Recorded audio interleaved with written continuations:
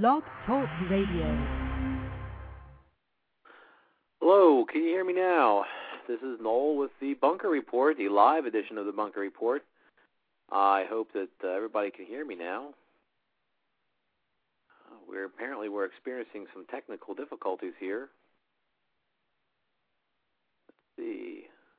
I wonder if we're getting anywhere. Can anybody reply here that they hear me in the chat room? Seeing nothing on my switchboard. Anybody hear me?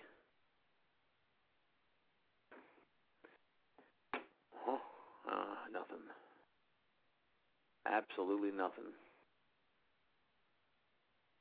Getting nothing.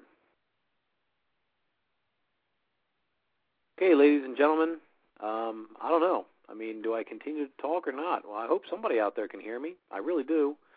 I assume maybe the show's even being recorded somewhere. But I'm not seeing anything.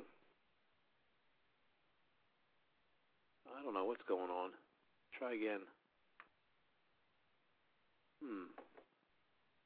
Aha. Maybe we're getting somewhere now. Hold on now.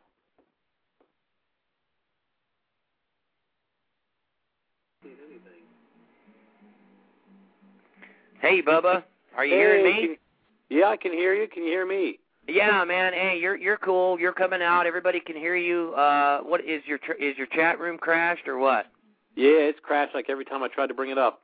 Okay, try it again now. I'm in as the co-host, so you're all hooked up and everybody hears you fine.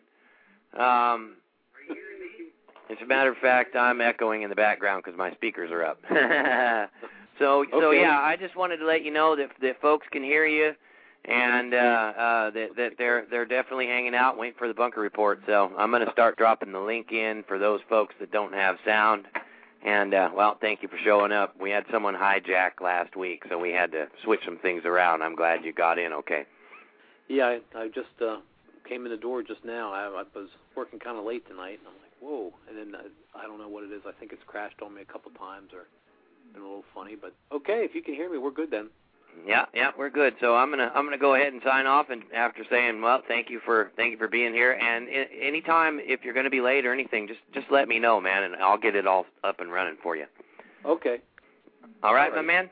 Thank you. All right. Good luck to you. Bye, everybody out there at Freedomizer.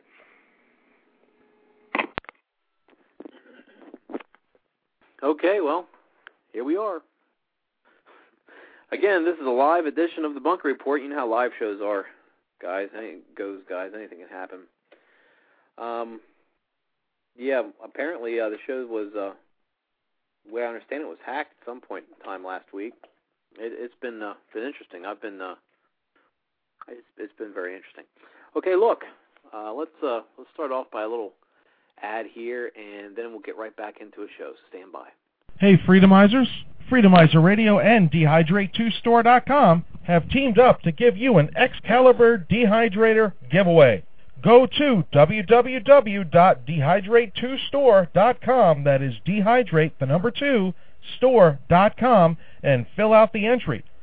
One lucky listener will win an Excalibur Food Dehydrator on April 1st.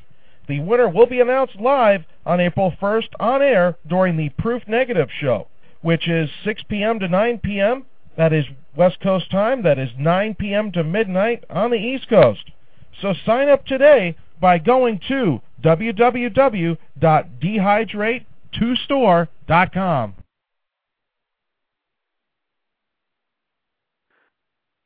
Okay, I'm back. This is Noel, Bunker Report Bubba. You can call me Noel, you can call me Bubba, you can call me Mr. Phelps, you can call me anybody you want to. Just don't call me late for dinner.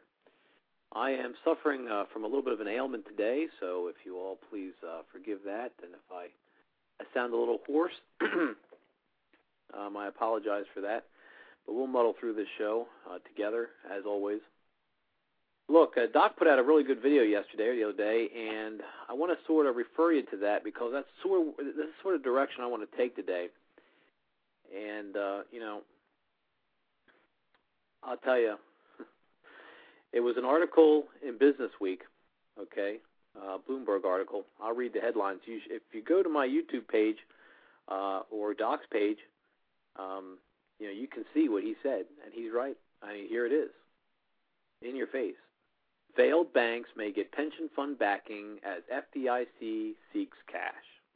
Now, look, guys, what have we told you? I mean, for years and years and years. I know. You can look at this. You can look at these things and think that we're completely insane. I mean, so many people have told you about different events that have transpired, and yet most of you don't believe it. Well, let me Doc put it best in his video. He really did. And actually, when he read the part that I just fell off the chair I was sitting in. The way they worded this, I mean, I shouldn't laugh about this, but the way they worded this was so funny. Because this is how they explain things to the American people.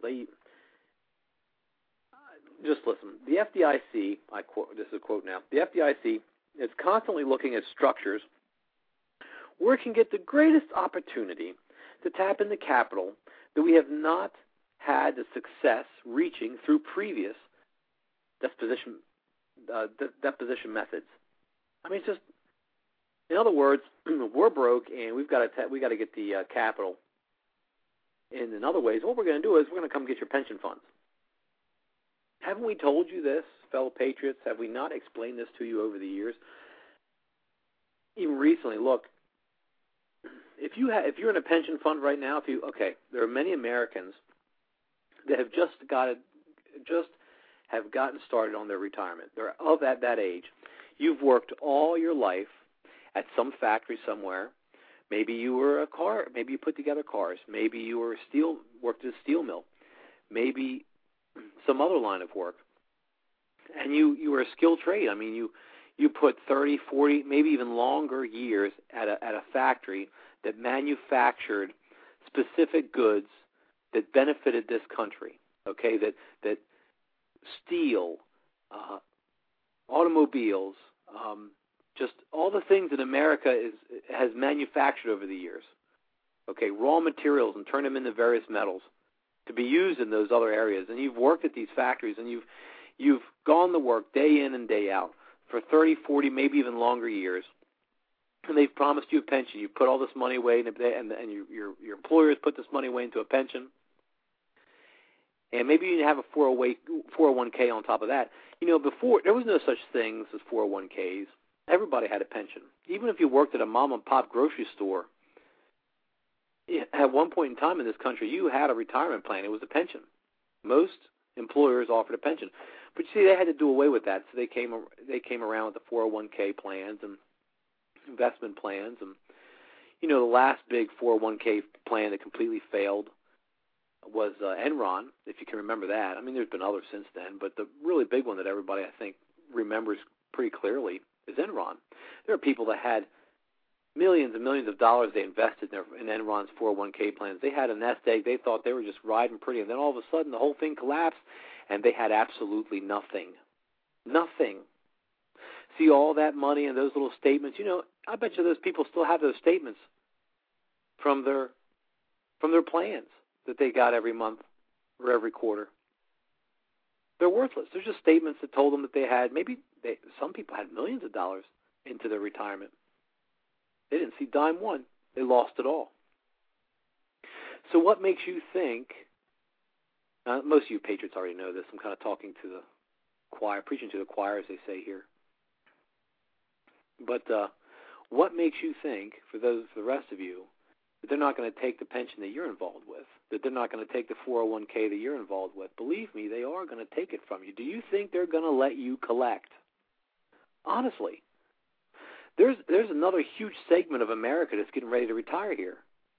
I mean, a large segment of baby boomers are already in the retirement books right now, but there's a whole other segment that's about ready to retire here soon. And all those people once, do you think they're going to let everybody collect? No, they're not going to let people collect. No way. They never intended on that many people collecting to begin with.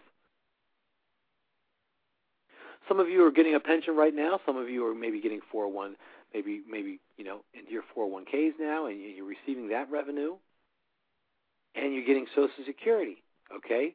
And maybe you're thinking to yourself, hey, I'm doing pretty good, I've worked 30 or 40 years, and you're right. You have done that. I can enjoy the retirement years, you know. But let me tell you something, ladies and gentlemen, that's all going to go away. You're going to literally wake up one morning and whatever money you thought you had and whatever account you thought it was in will cease to exist. You're not going to have access to it. You're not going to be able to get to it. And if you can get to it, it's going to be completely worthless anyway. The banks aren't going to give it to you. Maybe some will, you know, and we're not even talking about the fact that they might switch the currency over, here comes the Amero again. I think Monograph, you know who he is. He's touched on that here. Pardon me.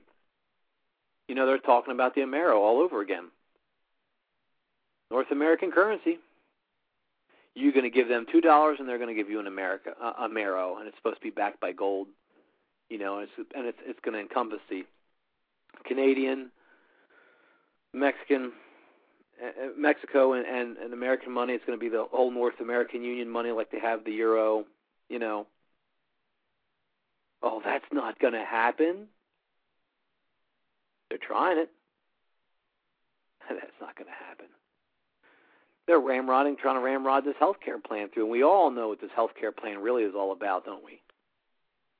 I mean, those of us who have looked into it and have looked into it a little bit anyway, it's complete socialism. Not saying that's not what we're not living under right now. But you talk about the real iron fist coming down. Oh, you'll be iron fist in your face. You know, some of the stuff that's in that bill, who knows how many more times they're going to change it to get it through. You'll never be able to read it anyway till after it's passed, if you'll even be able to read it. Congress probably won't be able to read it. They never have. They'll just, okay, that sounds good. They'll sign off on it. Isn't that great? Your so-called elected representatives, your elected representatives, they sign off on stuff that they don't even read. They don't care. It sounds good. We'll vote for it. They're all on a take, man. When are you people going to realize this? You know? Oh, is that a radical thing to say? I don't think that it is. Quite frankly, if you distrust your government, if you don't distrust your government and you consider yourself an American, you're not any American that I know. So many things we've brought to you over the years, over these last few years. So many situations that are coming around right now. And there's many people out there who just don't believe it. It's not going to happen. It's too big to fail, just like a lot of these banks are too big to fail. Uh-huh. Sure they are. Yeah. Well, we'll talk, you know, if you still think that they're not going to take your pension away from you, they're not going to take your Social Security away from you. If you still think that after the next couple of years, then I don't know what to tell you. America's in for a rude awakening here soon, guys. See, really, this should have happened 2 years ago. But they changed the timeline. We've all heard it. Most of us have. The Illuminati, the New World Order, the elites, whatever terminology you want to give them, the minions of the devil in human form, they've changed the timeline, so, you know, got another 2 years, 2-year reprieve. I hope you're doing something. I hope you're buying something. I hope it isn't paper. I hope you're putting food away. I hope you're putting ammunition away. I hope you're putting, you know, tools away. Not going to be a whole lot of those around. You're not going to be able to go down to the hardware store and buy some nuts and bolts or some nails. You're not going to do that. When the total economic chaos ensues, you're not going to be able to find those things. You're not going to be able to find a hardware store that's going to be open. You're going to be too busy making sure that people don't kill you or your family for the clothes you have on your back. That's how bad it's going to get. You see, there's got to be chaos first. For those of you who understand what all this really means, for those of you Bible-believing patriots out there who know what this all comes down to. You know it's going to get a lot worse. It's going to be chaos, a lot of chaos, because that's the only way you're going to get order. Order out of chaos. Come on, guys. You know, they're not going to quit. They're not going to quit. So what? Do you think you have money in the bank here soon? I don't think so. You know, at least 30% inflation rate is what Lindsey Williams was talking about. At least 30, but they're kind of shooting for 50. That means everything you buy right now is going to be 30% more expensive. Think about that. So if you're still working and say you're not, you're not in your retirement, you're not collecting a retirement of some sort, this year when you go in for your review, when you ask your boss for a raise or how that works, you tell him, right off the bat, I'm going to need at least 30% more than what I'm making now. See what they say. They'll laugh at you. That's what that means. You have to look at it like that, because that's what you're going to need if you want to continue on in the society the way you're thinking now, the way the society runs now. If you want to continue on the way you're just maintaining, when you go get your raise this year, you better at least get 30% above what you're already making. If you want to be able just to sustain yourself like you are today, whatever level of subsistence that happens to be. Something to think about, isn't it? And then we got another earthquake, a couple days ago. We're having earthquakes all over the place. Gee, where have I heard that before? Earthquakes, diverse places. That's going to intensify. And like I said before, I've heard maybe it's HAARP, maybe it's solar flares, Maybe it is. I mean, I've read everything. I've read what I could on HAARP. Yeah. Do I think that they can create an earthquake anywhere they want to create an earthquake? Yeah, they can. They can load a fault line up with enough energy to make it break loose eventually in short order. They can change the weather doing the same type of thing. You can't even bring these subjects up with most people. They're not even there yet. It's hard for them to grasp. For most people, it's hard for them to grasp that there is a ruling elite of individuals in this world, very small little families, probably, a handful. They're actually running things. They can't even grasp that thought. And you tell them that they want to reduce the Earth's population, they can't grasp that thought.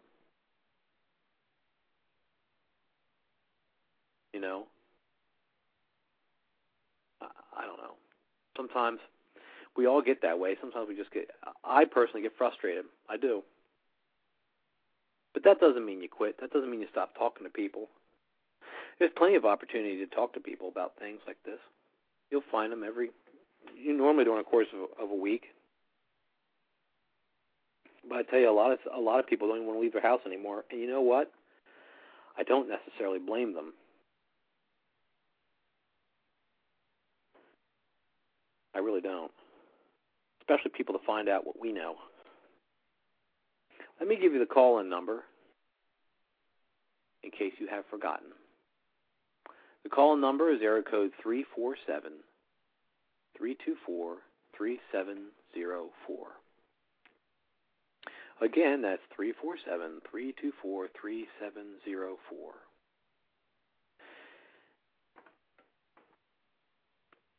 How are you feeling today? How are you feeling this week? It's hard to keep it. It really is. Especially when you start, when you know the things that we know, Mr. and Mrs. Patriot, it's very difficult to keep a smile on your face day to day. It is only because God gives you the grace to be able to do it. Can you do it? there's a lot of people that know what you and I know, and how do they keep a smile on their face? Well, we have a caller here, 907 area code. They have their hand up, so I'm going to take this phone call. We'll see where it gets us. All right, let's see how this works here. Try again. Hello, caller. You're on the air. Hey, good morning, Noel. Hey, how you doing? Hey, good. Tim up in Homer. Yeah. How's the weather treating you? Well, it finally stopped. I spent all morning. I've been up since 4 in the morning trying to dig out. Oh, jeez. I got a pretty big deck, and I cleared off all the snow off of the hot tub and off the deck. I spent about 2 hours on that. Woke up this morning with 4 more feet on it. Oh, man. And it's really light. It was like 2 degrees out, so the snow is like, powder. Okay, well, that's not too bad. At least you can shovel it. Well, yeah, but, I mean, it was blowing all night, so I have, like, these 6-foot drifts up against my door. So I'm having to dig out. Good thing the door goes in. That's right. Oh, man. Yeah, I heard you guys are getting slammed again. Yeah. And we're, for some reason, we've at least yesterday, it hit 62 degrees here yesterday. Just that, it's the weirdest thing. 62 degrees, and today I think it was in the 50s. And, snow's still here, though. I mean, it's not all melted, but, it's creating some, I think, flooding issues in some low-lying areas. And it's melting pretty quick, but it's still so much of it that it's still here. Oh, yeah. Well, we'll need it for the fish this summer. That's why I was calling. I got up this morning after I did all my stuff. I was hit Doc's channel, and he had a site there about Obama outlawing sport fishing. And man, my partner, we got this place out in Iliamna, man, he's been calling me all morning, trying to call Fish and Game, figure out what's going on. Man, I'm pissed. Yeah. I am I heard pissed. that too. I mean, we got hundreds of thousands of dollars invested in boats and all the gear out there. I mean, he basically is going to have a piece of property on prime real estate that's going to be worthless.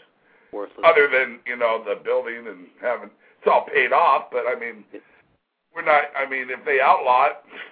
That's it. I mean, other than me just going out to fish, because I'm out in the middle of nowhere, no one is going to be really out there with a chopper trying to stop us from fishing. That's right. I mean, we're out in the middle of nowhere. I mean, what I call out in the middle of nowhere, Yeah. But no one's going to be booking the lodge, Right. Yep. And anyone that has a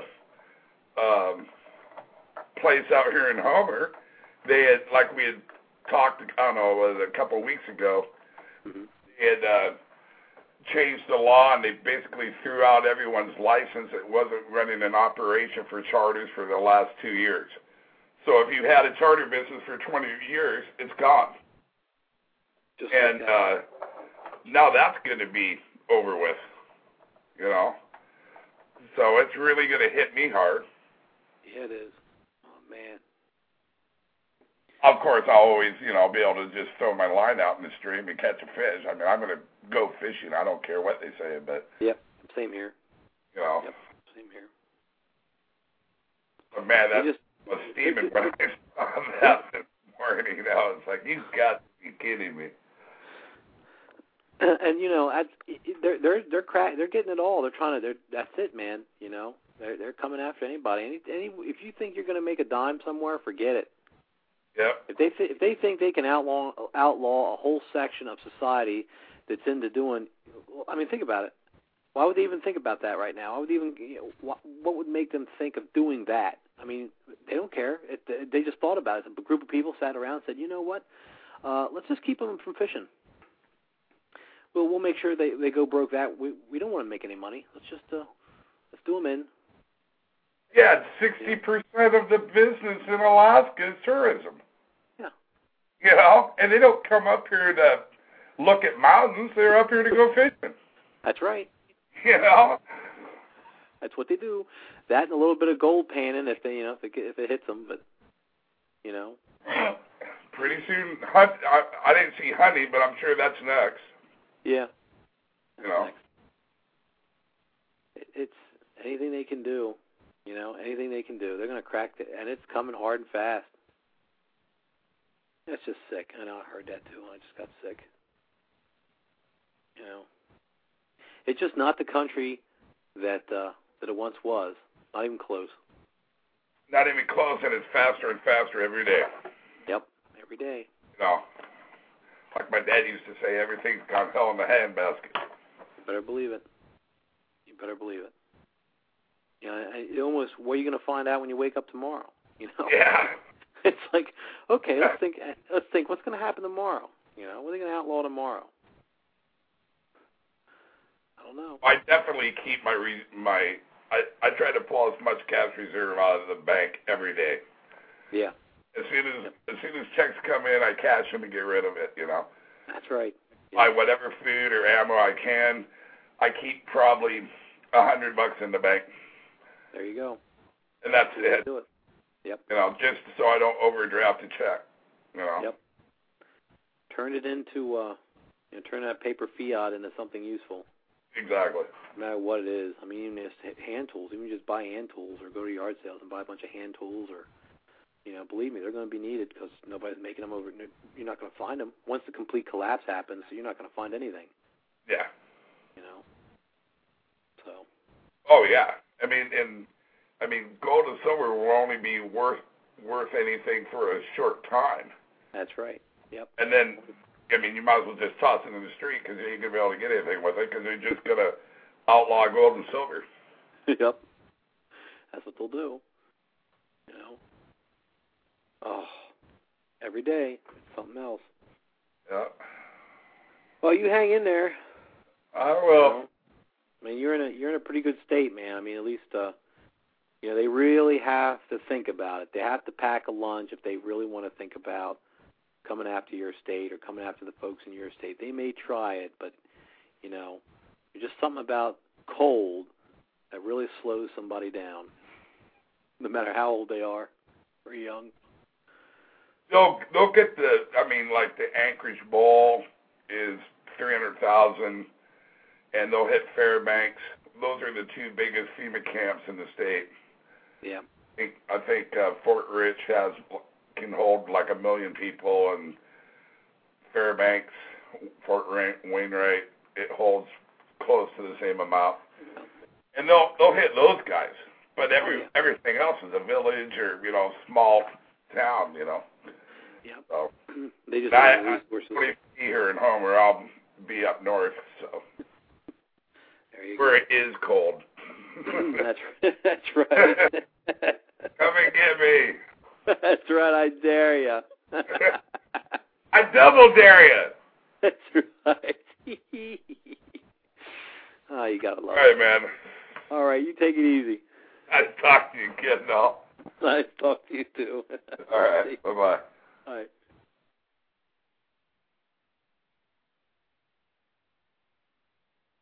Isn't that the truth? There are some states, there are some areas of this country that, if you're living in some areas of this country, I think you'll fare better. We all know this. You'll fare better than others. And I know you hear a lot of people, patriots. You hear a lot of people talk about the fact that okay, well, I live in a city, I'm screwed. No, not necessarily. Don't think just because you live in a city, if you just don't think that way. Okay, there are probably places in your city, whole abandoned sections of city where nobody goes in, not even the criminal element goes to. And I bet you know where those places are. And if you don't know where those places are, I bet you can find out just by driving around a little bit, in broad daylight preferably. Find some of these places, mark them off on a map, carry a map around with you. You see a place that, you know what, I could hold up here. My family or my little group could hold up in this building here. Nobody's been here forever. Mark it on a map. That's going to come in handy. You know, don't think because you live in a city you're completely isolated, or you're going to, they're going to crack down on the cities. You better believe it. When martial law hits, when the troops hit the streets, or a combination of goons, as I like to call them, that they use, they're going to lock the cities down. Okay, because they're going to go for the masses first. Standard operating procedure. They're going to go after the most amount of people first. They're going to cut the communications. They're going to cut the food supply, cut the water supply. But you know, there's some places in a city that don't necessarily rely on city water. They're depending on what city you live in, you've got some natural waterways right in the city, some springs or what have you. You might even know where those places are at. Just mark these things off on a map. Make a mental note, if anything. Don't think you can't make it. You can't survive in a city. You know. They might decide they're going to hit the countryside first and roll through all the small towns first. Because maybe they figure that's where their biggest resistors are going to be.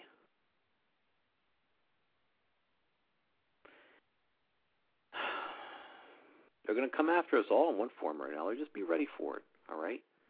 You know, you have a little bit of time. You've never been to maybe you've bought that rifle. Maybe you've bought that shotgun. Maybe you don't have a lot of range time there. Well, find yourself a range. There's ranges all over this country. I know they've tried to disband most of them. I mean, I remember in my county alone, there was at least 6 to 7 gun shops within firearm dealerships when I was growing up, within a 7-mile radius. Now there's none. And you could say the same about the ranges too. There was 3 or 4 different rifle ranges. There's only one now, and now it's so strict. And that's the one you saw me shooting at here not too long ago. It used to be free. Now, you see, I've always shot at that particular rifle range. If you watch my YouTube videos and you see me at a rifle range, that rifle range I was at when I was, 12 years old, maybe even younger than that. My father took me there. And didn't cost anything. And when I went for my hunter safety course when I was younger, and in this county anyway, you had to show that you knew how to shoot before they issued you anything. You had to prove that you could hit a target, and you had proper marksmanship skills and safety skills when handling a rifle. Well, that's the rifle range I went to qualify on as a young adult to get my hunter safety card in this state. So I've been going there ever since I was a kid. You know, is it the only one? No. I mean, my parents have enough property that we didn't need to go to a rifle range, but we did anyway. It was a camaraderie. You got to meet other gun owners, other shooters. You learn different things. You get to talk to one another, find out what's going on. But anyway, now, you have to pay a daily fee just to get in there, or buy a yearly pass to be able to use it. And now you have I know they mean well, but you have what I like to call them, the Gestapo rifle range guys that are looking over your shoulder, making sure that there's so many rules now. You go to a lot of these rifle ranges, no more than, you can't fire any more than 1 round a second. That's just one off the hand, because that's this last weekend I got nails to that when I went a little overboard with a little semi-automatic 22 I had. I did some double taps at various ranges, and no, one shot a second. That's how strict they've gotten. And you've all seen it. I mean, I had one guy down there. He was talking to me. He said he came from a range in Baltimore, around Baltimore. It's even worse. He can't even go to that one anymore. It's like they're hovering over you. They won't even let you shoot. And they hire people for that. Don't think that they don't. They specifically put people out there to discourage you, to constantly harass you, to where you don't even want to go back. But nonetheless, if you have access to a firing range, or you have some property where you can shoot, I encourage you to get some trigger time. Please get some trigger time. That is very, very important. I know ammunition is expensive, guys. I know it is, but that doesn't mean you have to shoot the expensive stuff all the time. You can, shoot off a bunch of 22s. You can still find that. Some of you can. Most of us can, bulk 22. I'm not saying it's going to fire every time, but you can buy 550 rounds of 22 long rifle for probably $15, And 550 rounds will keep you busy most of the day. It depends on where you are, I guess. But that'll hone your marksmanship skills. And if you don't have money for that, you have a Red Ryder BB gun or a Crosman, my favorite, the Crosman Pumpmaster BB gun, 177 caliber. Set up a nice little range in your basement or in your backyard. Some, phone books as backstops, what have you. And keep practicing and keep practicing and keep practicing. It's a good stress reliever, I can tell you that. But you'll get some trigger time. You're going to need it. And that doesn't mean that you have to go out and buy, if you're going to shoot larger caliber, if you're going to practice with larger caliber weapons, that you don't have access to ammunition that's surplus, that isn't, top of the line necessarily. That's why I sort of stick with a lot of, I like European calibers, or more common 30-06s. That's not European caliber. 30-06, 8mm Mauser, 7mm Mauser, 7.62 by 39 or by 54 rimmed. That sort of ammunition. Like I was shooting, over this past weekend, I was shooting some 7.62 by 54 rimmed cartridges. It's a European Mosin Nagant cartridge. Now I got a good deal at a local firearm shop that's out of my state. I actually have to go out of my state now to go to a firearm dealer that I really like. That's how sad it is, but nonetheless, I found a good deal on some Bulgarian surplus ammo. Now it did smoke a little bit when you shot it. That's okay. I want trigger time. For 10 rounds, it was $2.50. For 10 rounds, a 30 caliber round. So, was it corrosively primed? Yeah, it had some corrosive priming to it, but if you treat your barrel after you shoot that kind of stuff correctly, scrub it out correctly and clean everything correctly, that shouldn't be an issue. You let the residue sit in your barrel, it's going to become an issue, and not clean your rifle, you're going to have an issue. But you just get some trigger time, guys. You're going to need it, all right? You're going to need it. Okay, I think we're sort of, probably will need to take a commercial break here, or a revenue-generating break. There's so many different ways to say this. So, let's go down here, and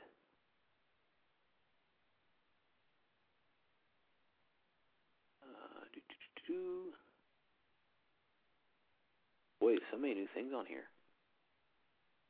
Okay, let's take a revenue break here. Be right back. Hey, Freedomizers.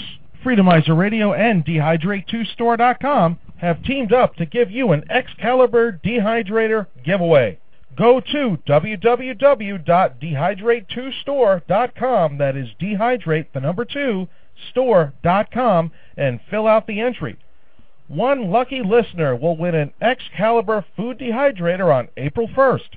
The winner will be announced live on April 1st on air during the Proof Negative show, which is 6 p.m. to 9 p.m. That is West Coast time. That is 9 p.m. to midnight on the East Coast. So sign up today by going to www.dehydrate2store.com. Join me right here at Freedomizer Radio on Mondays and Wednesdays and Fridays for Hardtail News with NSM Doc, 4 to 6 Pacific, 7 to 9 Eastern, and on Fridays, 6 to 9 Pacific, that would be 9 to midnight. Hardtail News with NSM Doc. New World Order ahead. Hang on, it's going to be a rough ride. Freedomizer Radio, the brand new home of the Proof Negative show. Weekdays, 9 p.m. Eastern, 6 p.m. Pacific, until midnight Eastern, 9 p.m. Pacific, right here on Freedomizer Radio.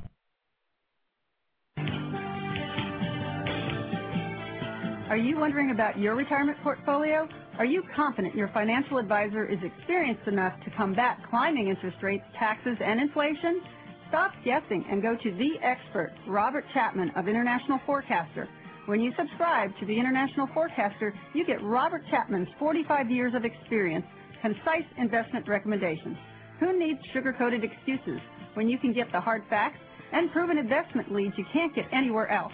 Subscribe now for a free introductory copy to Robert Chapman's International Forecaster. Experience the difference. Subscribe now online at the 3Ws.theinternationalforecaster.com.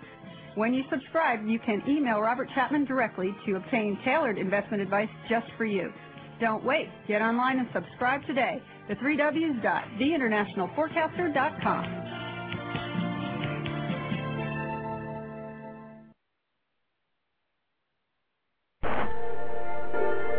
Introducing the new Obama Chocolate Bar.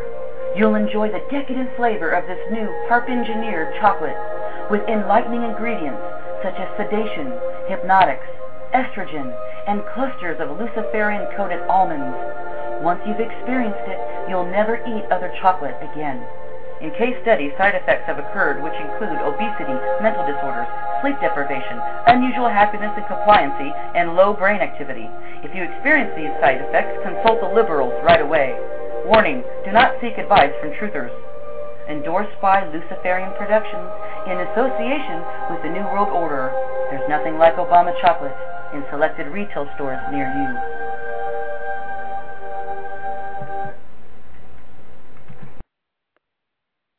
Okay, welcome back, my fellow patriots. Welcome to this live edition of the Bunker Report. We have about 13 minutes remaining, so I'm going to take these 13 minutes and talk to you about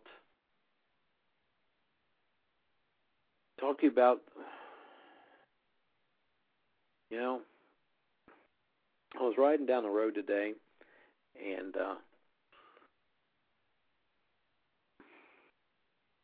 I saw, and you've probably seen it in your neck of the woods. I'm sure you have, and you see it more and more every day if you're driving on the road a lot like I do.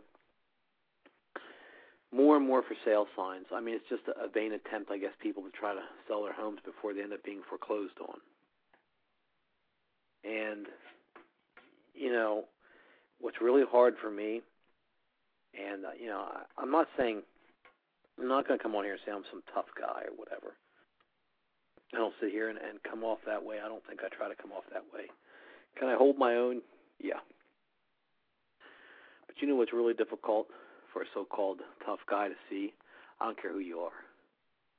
If you go by some of these homes, they're being foreclosed on. You see a play set out back or a swing set, or slide, so they have young kids.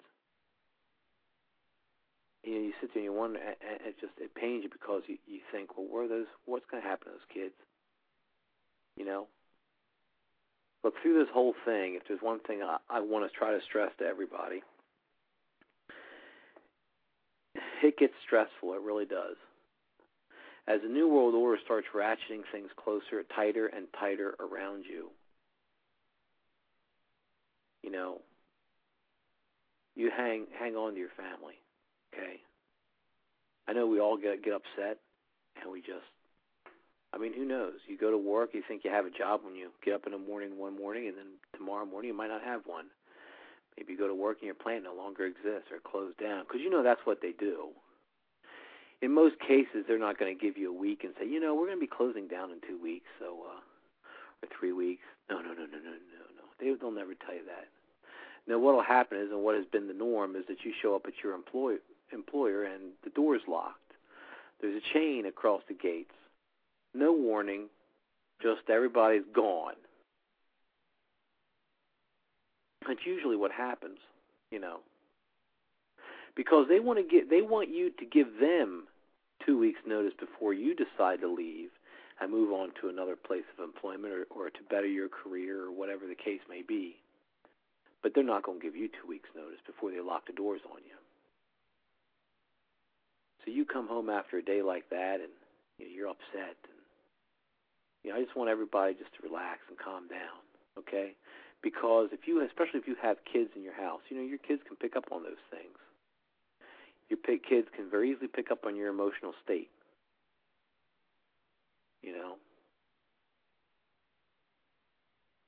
So for their sake, remain level-headed. Kids are very resilient. They really are. But what pains them more than anything is to see Mommy and Daddy upset, mad all the time. That's what really hurts. It could be an adventure for them to have to move to a new house or to a new place, That's just, hey, we're going on an adventure, neat, It doesn't faze them like it phases you necessarily, but the one thing that will faze them is your emotional attitude towards them. So step back, and take some time with your kids. We talk about a lot of serious things on this station. We all talk about a lot of serious things in our own personal lives, and these are worrisome times that we're going through, guys. They really are, and it's not going to get any better. I got news for you. It's going to get a lot worse than it is now. Remember, the ultimate goal here is order, and before they have order, the satanic order that they want, they got to have chaos. So that's the goal they're trying to head us for, is some sort of chaos, a controlled chaos, but a chaos nonetheless. And we've sat here and we've told you all the different avenues. Every day they come up with a new avenue they're going down, a new street they want to go down, making it illegal so nobody can fish. I mean, just think about the ridiculousness of that, guys. They don't want you to fish. They don't want you to do anything that, A, could provide for your family, whether monetarily or just sustenance-wise, or B, anything that takes control out of their hands. And that's another thing. I have about 8 minutes remaining, but I want you to think about something else here. And I think somebody else in the last couple of days has said something very similar to this, or is on the same page. Because I was thinking this, I'm like, I wonder if I'm the only one that's thinking this way. But let me tell you something. Now, we've all heard about the Toyotas, what's going on with Toyota. Okay, let's think about Toyota for a minute. Most of Toyota's vehicles are made, a good portion of them are made in this country. That's a lot of Americans that are still working at Toyota. Through all this crazy car mess that's been going on now, GM, government owns them, and the socialist in chief is the CEO. Chrysler's no better. They've been ripped apart. Europeans now have all sorts of patents. Fiat's now got all sorts of patents to old four-wheel drive systems. Mark Hornke, that's what it was. Mark Hornke was touching on this. He mentioned that today, or yesterday, about how Chrysler has held, all sorts of patents on the four-wheel drives, trains of Jeeps and other things that we use to help win a lot of wars that went into a lot of different vehicles, not just Jeeps, real hardcore four-wheel drive systems, not the stuff you find on a lot of cars nowadays. But Chrysler held a lot of those patents. Well, guess what? Now we don't have access to those anymore. They all went overseas. So what's left? We got Toyota left. Now, granted, all the profit, the end result, the end profit for that vehicle goes back to Japan, but you have a lot of people that are working at Toyota, a lot of people that get paid, a lot of people that put cars together to engineer things. Yeah, I mean, we could sit here for hours and go around the supply chain, how it all works, but they spend money in this country. Now, do you honestly think that the New World Order wants that to continue for that particular organization? No, they do not. See, and they come on television and they tell you, it's the government is for your safety. You've got to if you think for 1 minute that the government is concerned about your safety, then you have not been paying attention. We all like to fall into that little trap that the government, they're all concerned for our safety and they're concerned about our well-being, and that's a lie, guys. And you have to step back and catch yourself when you start thinking that way, because we all fall into that trap. Even some hardcore patriots, we still fall into that trap. But if Toyota cars were out there killing thousands and thousands and thousands of people, they wouldn't say anything. They'd let it keep going. Because after all, that's all part of population reduction. But I'll tell you one thing Toyota has been doing, that's been keeping Americans employed, and they've been financially sound. We can't have that. Not when they want to destabilize the entire economy. So why don't you look at the Toyota thing just a little bit differently? I'm not saying Toyota doesn't have problems. But if you remember correctly, back Volkswagen had problems. What was it? Ford had problems. Everybody's had problems. Ford used to have a problem with their cruise control. I was 5 minutes remaining. Boy, this might take a little bit. I remember I was working at a service station, and some lady came in there. I was younger, and some lady came in there with her Ford. I think it was a Crown Victoria at the time, and she had come just off the highway, and she coasted in, but the engine was just revving like nobody's business. And she says, she had it in neutral, and she said, I had it on cruise control, and I hit the brakes, and the engine wouldn't stop, so I put it in neutral, and I just coasted it down this ramp into your service station. And she said, "This is one of these Ford cruise controls." And I said, "Yeah." And I never would have believed it unless I saw it for myself. But Ford had a problem with those cruise controls, but you didn't see the government go after you, didn't bring them to trial about it, and they had a lot of problems for many years about it. You didn't see the government bring them to task on it, now did you? No. Mm-mm. Volkswagen, when they were importing their cars for the first time, they had problems. They had all sorts of accelerator problems. Sure did. But did you see the government bring them to task on it? Nope. You didn't. I'm not sitting here trying to defend Toyota. Don't get me wrong. That's not what I'm doing. I'm just saying that, it seems awful strange to me that they're spending a lot of time for our safety really trying to nail Toyota. I'll tell you what they're spending a lot of time doing. They're spending a lot of time trying to dissolve that vestige of America. So those people who work at those plants don't have a job anymore. Because everybody's in a socialist society, everybody's got to be dirt poor and living in socialist housing communities, condo-type units, little apartments. You work for Stalin, and you get yourself your little apartment. You go to work down at the factory or whatever it is. You get paid hardly anything, and you go back to your little 2-bedroom apartment. And they expect you to rat your neighbors out. They expect you to sit there and make reports on your neighbors when you hear anything unusual. Maybe they talked bad about the party, and they expect you to go down to your local partisan office or whatever it might be, your little Stasi office, and report your neighbor. You're talking bad against the Communist Party. And maybe next week, some goons show up and drag him out of his apartment, and now the apartment's vacant, and you now have new neighbors. You see, for your safety. You see where this is going? You see how socialism works? Fascism works the same way. But we're using the communism as a very recent example. So you see that method of thinking and what's going on with our present economy? I do. Hey, look, I'm sort of out of time. I'm sorry the show didn't kick off today as it normally did. I apologize for that. I appreciate everyone's patience, and thanks for tuning in and bearing with me during this time. I am suffering a little bit of a ailment. So let me give you the call-in number. Doc's show is going to start here in a little bit, and I'll start the music off. His music he likes here. But let me give you the call-in number, so jot it down. It'll be the same for his show, too. It's the area code 347-324-3704. Again, that number is 347-324-3704. Hey, remember the first thing that you've got to do is, no matter what, I try to say this at every show, get right with Jesus. If I don't care how bad you think you've been, how you don't think you're worthy of God's forgiveness, you're wrong. God loves you. God loves you a lot. He loves you so much that He sent His only Son to die for you, so you won't have to suffer the eternal damnation that these Satanists and the devil and his minions are going to go into. Okay? He loves you. You know, you don't need a priest.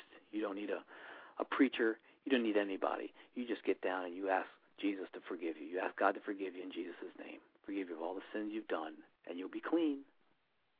And it'll be a good feeling. Allow him into your heart. He'll change your life. I'm telling you. Okay. Thank you for tuning in. Again, this was a Bunker Report live edition. I'll get back to you here soon. All right? See you later.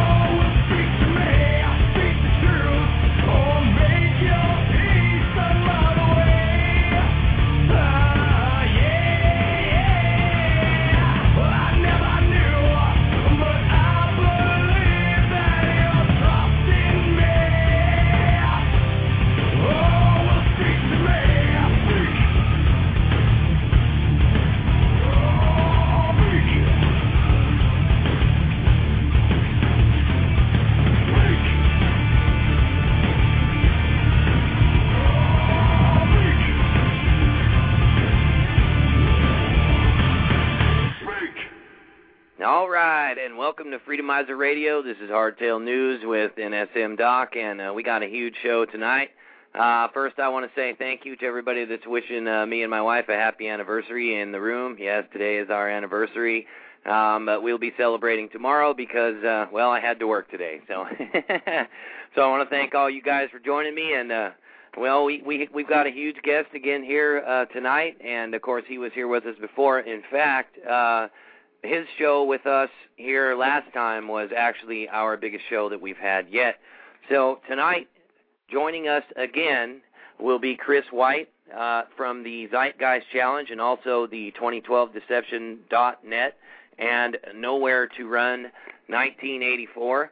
I've been trying to get him on air here for a second, but the software is not cooperating with me right now. We'll see if it'll work here. Hello, Chris. If you can hear me, you're live with Doc on Hardtail News. How you doing, man? Hey, Doc, what's up? Can you hear me? Yeah, I hear you good. I don't know, it wasn't cooperating there for a minute, but it finally stopped spinning and got you on maybe there. I had the microphone muted. Maybe that's what it was. Well, man, happy anniversary. All right. That's really, really cool. How long have you guys been married? Yay, 4 years. 4 very happy years, man. Happiest years of my life. I got to tell you, I married a good Christian woman, and well, I guess people have no idea what marriage can be like until you're actually married under God and married to someone who believes in God like you do. So it's just been wonderful. I can't say how great it's been.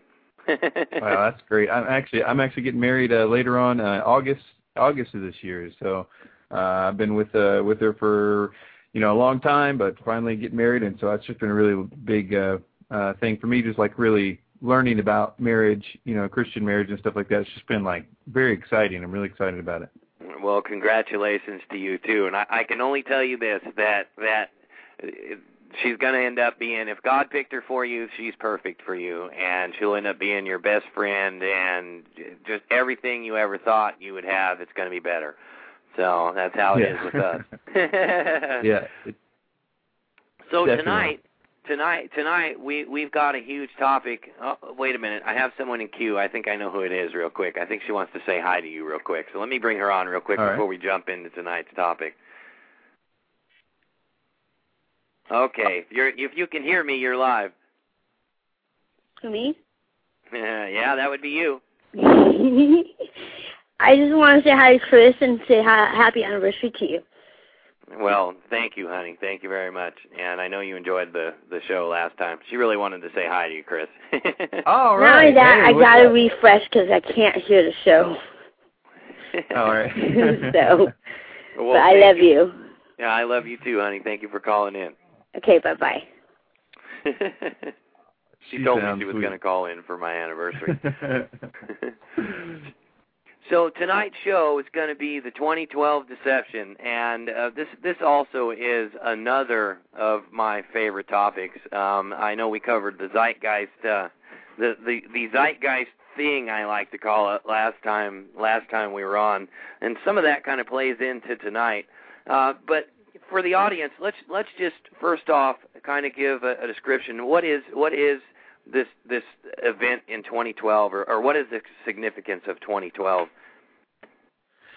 Well, I guess really to best explain it, I'll just kind of give a thumbnail as best as I can. Is that it's a theory that's been around for quite a while. I mean, more or less for about 10 years. There was sort of a feeling of this that it was supposed to happen like May 5th, 2000. But the main thing is that it's an idea. The one true thing about 2012 is that it does appear that the Mayan calendar will end on that date. There's some ambiguity. Some people think it's like 1 or 2 days afterwards. But let's just say, for the sake of argument, that it's December 21st, 2012.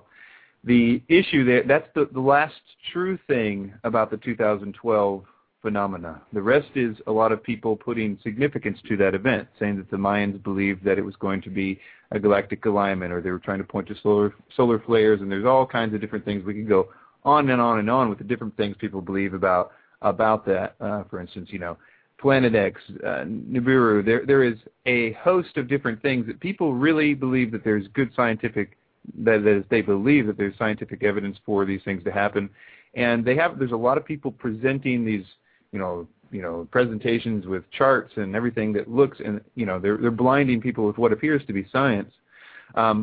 So kind of similar to Zeitgeist, right? Kind of similar to the same thing they do very in Zeitgeist. Similar because it's very, the best way to get somebody to believe something is to make them think that it's the smarter road. If you believe this, you're smarter than all the dum-dums. It's really easy to buy something where you get to be like king of the smart people. So that's kind of where it basically is. So I am coming from a place where I totally believe the 2012. When I first woke up, if you will, it was about 1999 or so, and I don't know if you could even waking up, because I didn't really, when I look back on it, all the stuff that I believed was wrong. But 2012 was one of the first things that I ever found out about. It was actually through David Wilcock's site at the time. It was called Ascension 2000 because it was supposed to happen in 2000 or whatever. But it was basically this general idea that there was going to be a great consciousness shift. And this is really what I believe the main thing about 2012 is talking about this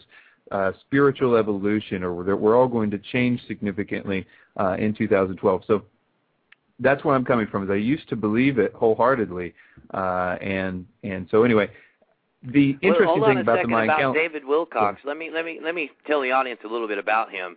I've actually spoken with the guy once or twice too, way back when I first started waking up too, and he thinks he's the reincarnation of Edgar Cayce. Although I found that out from you, I didn't actually know that until a couple days ago. But I did know that he was a channeler as well, and he claims to have gotten a lot of his information from the same type of channeling that Benjamin Grimm and Helena Blavatsky and the rest of those guys believed in. That's correct. That's where he got most of these theories from, was from channeling, correct? Right. And there's some, he will say on his early part of his website, that was pretty clear. He later would say things like, well, this is not just from channeling, it's also because of hard scientific data and these kinds of ideas. But the thing is, they were from the channeling. I mean, it was clear on his website and things like that. And it's the exact same thing that you see with everybody else that does the channeling. There is a very consistent notion about 2012 from those people that claim to speak with spirits. Now, as the point that I tried to make about that is that the spirits tell the people that they are different things. In the case of David Wilcock, they've told them that they are an ancient Egyptian god, in this case Ra, and sometimes Seth. I don't know what his viewpoint about that, but I do know that other people being told about 2012 are being told by beings that they're claiming to be Pleiadians, or sometimes it's Greys. Sometimes it's just deceased people, or any variation of things. It seems to be really about what the person is willing to believe. That's what these entities will claim to be. So my point is that these entities are liars. I mean, there's not really either that or like, ancient Egyptian gods and dead people and, and aliens from, because see, there's, I don't know, you know what I'm saying, that they're claiming to be something that they're not, but they all have the same thing, which is really weird if you think about it. Everybody, and they're very serious about getting people to believe this. So you can find so much stuff about this on the internet, and there's a presentation out there called the 2012 Deception Presentation that I did, which tries to go through some of the stuff online where people are talking about what these spirits were making them start websites, making them start blogs to tell people that 2012, it's not about doomsday, it's really about this great enlightenment that's coming. So anyway, that's kind of a very brief thumbnail. I do want to hit really quickly on the issue of the Mayan calendar. Certainly. That is true. Let's start there. Let's start with the Mayan calendar. I was just going to add to the last statement that I think that it's quite funny that the same group that can talk to spirits and things and thinks that everyone should do that can then turn around and laugh at you for believing in Jesus. But we can talk about that quite a bit later, because I have a segment at the end that I kind of want to compare the two. Sure. Yeah, definitely. So I'd be interested in that. The Mayan calendar, the main thing I just wanted to say about it is that it is true that the Mayan calendar ends then.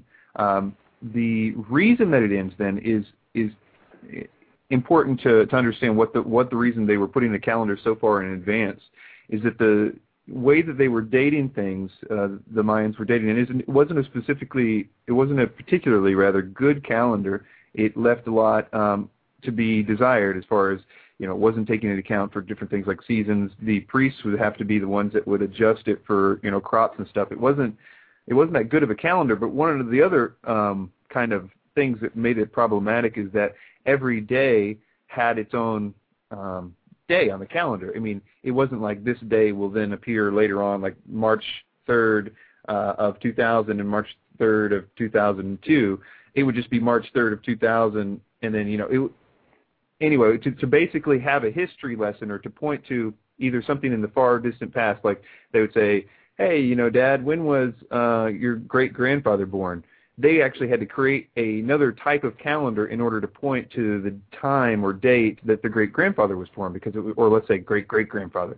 And similarly, if they wanted to point to something like or if they wanted to say, have a history lesson about when was the Mayan civilization, created, it's like, well, that's a good question, young boy. That was actually created in such and such, and they had an entire calendar to be able to do that. Similarly, to be able to point to events in the future, it was a necessary thing to create a calendar of dates in the future that could be pointed to for different things. And so it was also necessary because of that to have it end at some point, because otherwise you would have to continually create dates forever.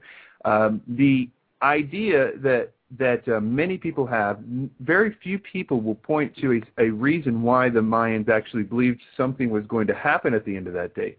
There are only a handful of people that actually even attempt it, one of which is John Major Jenkins, who the methods in which he does it are, I don't even understand how people can give it the time of day.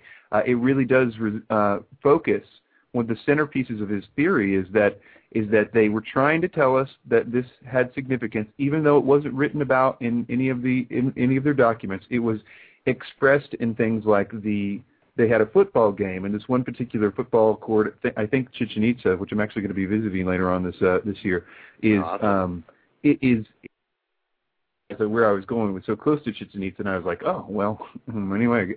But anyway, so that he said this ball court was aligned in such a way that it was pointing to something that would eventually happen in 2012, and all these sorts of ideas. Another of which is. And these are like the centerpieces for the theory that the Mayans were actually trying to point to some event, rebirth in this case, and in John Major Jenkins' case, is also similarly he takes a picture that is of these two. I can't remember what the significance of the story was, but they were two young people that were attacking some bird or something like that, and he basically gives it meaning that they didn't have meaning. The Mayans didn't say anything about this, but he was just saying, well, you can see by the way that this is put up, and it's clearly talking about the Milky Way galaxy. I mean, it's just like, really? I mean, that's everything that you have? The Hero Twins story. The Hero Twins. Right, exactly. Yeah. So, yeah, that's kind of the mindset. Now, I wish I had more details in front of me. The website, well, I actually have a couple things here. I have a couple things here about the ball game. He claimed that the sun lines up exactly with the ball court.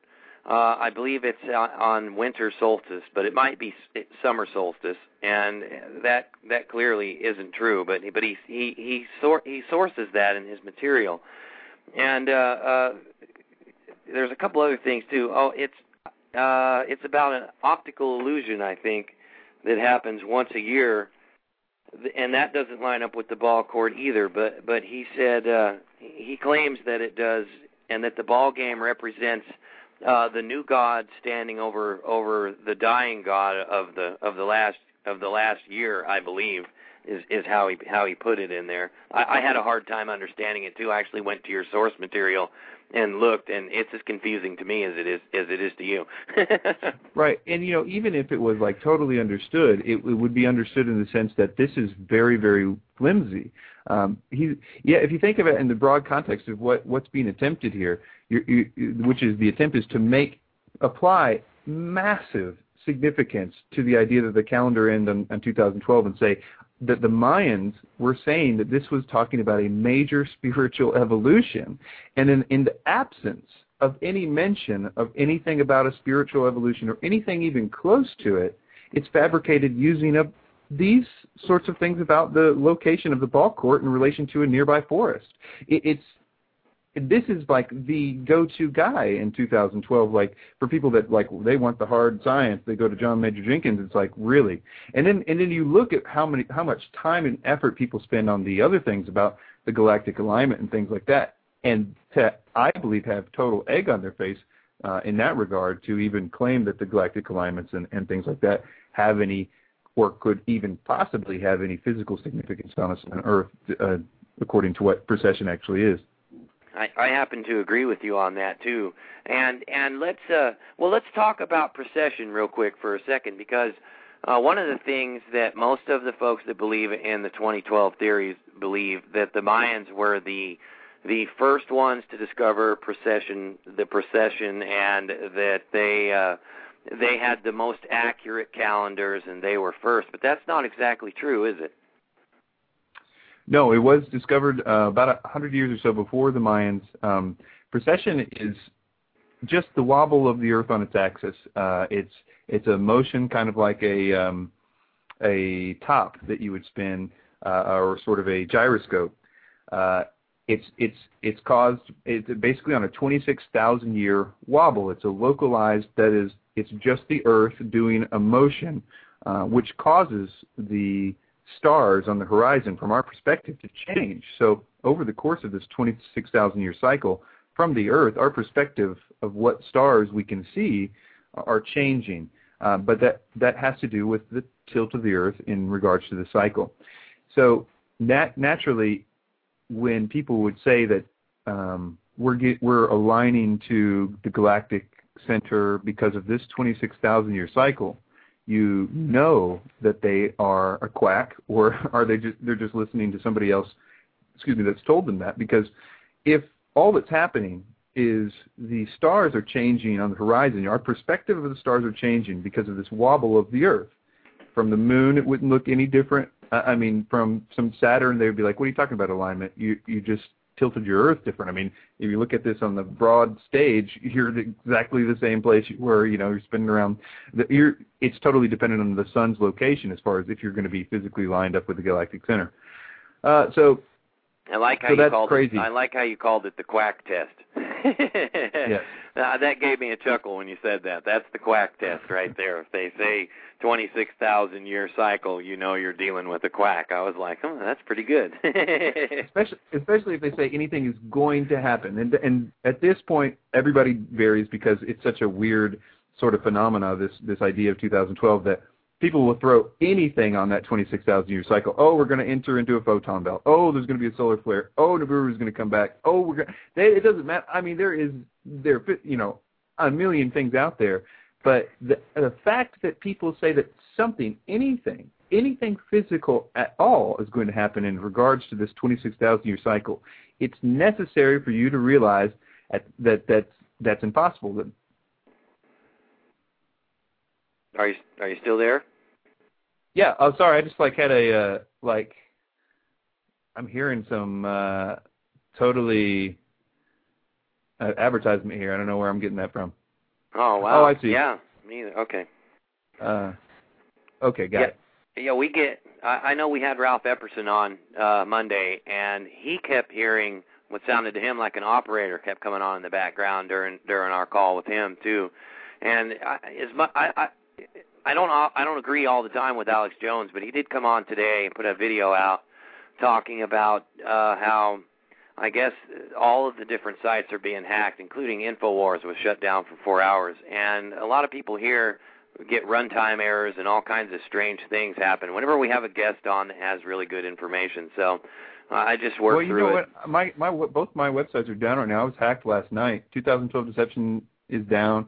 My radio show is down. They hacked from a backdoor of my site, and out of the how many sites I got out, which is a lot, they just took down those 2 sites. And so it was a exploitation through something that, I mean, somebody had to know what they were doing just to pinpoint those two sites. But yeah, I don't. If you go to 2012deception.net right now, you won't find anything. Yeah, I know. I went there earlier. I was going to drop the link in the chat room for our show, the whole, every now and again, so people could go find you, and that's what it said, that it was unavailable. And I was like, But the Zeitgeist Challenge is still up, so I'm going to be dropping that one in here from time to time, and your YouTube page as well, so people know where to go over and check you out at. Aside from catching you at shatterthedarkness.net on the radio. Well, yeah, that's Russ's side. He's got all that. I don't. Shatter the Darkness is totally Russ Disdar's thing, but I totally am a big supporter of him though. Oh, I always catch your radio show over there. It's in the side right there. That's how I listen to you. Oh, so, cool. He's probably got the widget there in his page. That's probably okay. Yeah, that's where I've always listened to your show at, is over there. When I go over and listen to his, then I watch yours. So, Let's talk a little bit. I know I interrupted you. Well, actually, that little interruption did, but that's okay. Let's move to the different, because there's several different camps in this 2012, and I'd like to go through each one and break them all down because, that's pretty important here, because a lot of people will say, okay, but what about this piece, or what about that piece? So let's start with the galactic alignment. Astronomical, that particular piece of it, and then we'll move into the other ones from there. Sure. I think the astronomical is the most important part of the galactic alignment theory, and that is the one that David Wilcock would say is the truth. And it's totally different than the one we just mentioned, the 26,000-year precession cycle, although you oftentimes people refer to the one that I'm about to mention and put the 26,000 number arbitrarily in there, which is, totally wrong, because this cycle takes about, on average, 250 million years to complete. It's sometimes called the galactic year. It's the sun's traveling around the center of the galaxy. That takes about 250 million years to complete. But as it does that, it kind of has this up and down cycle. As it's going around the center of the galaxy, it kind of goes up and down. And so what this claim is that as it's right in the middle of that up and down cycle, when it's on the plane of the center of the galaxy, that's what they say is going to cause all the different things or whatever it may be. Now, that one would be interesting, not because there's any evidence to suggest that something happens when that happens, but at least it would be, it would be something. You would say, okay, if that's happening in 2012, maybe there's something to think about there. But that cycle actually takes something like, and again, I don't have the notes here, but I think it's 33 million years to complete. Yep. Yes, it is. 33 million. And we actually crossed that plane 3 million years ago. So we're actually not going to cross it again for another 30 million years.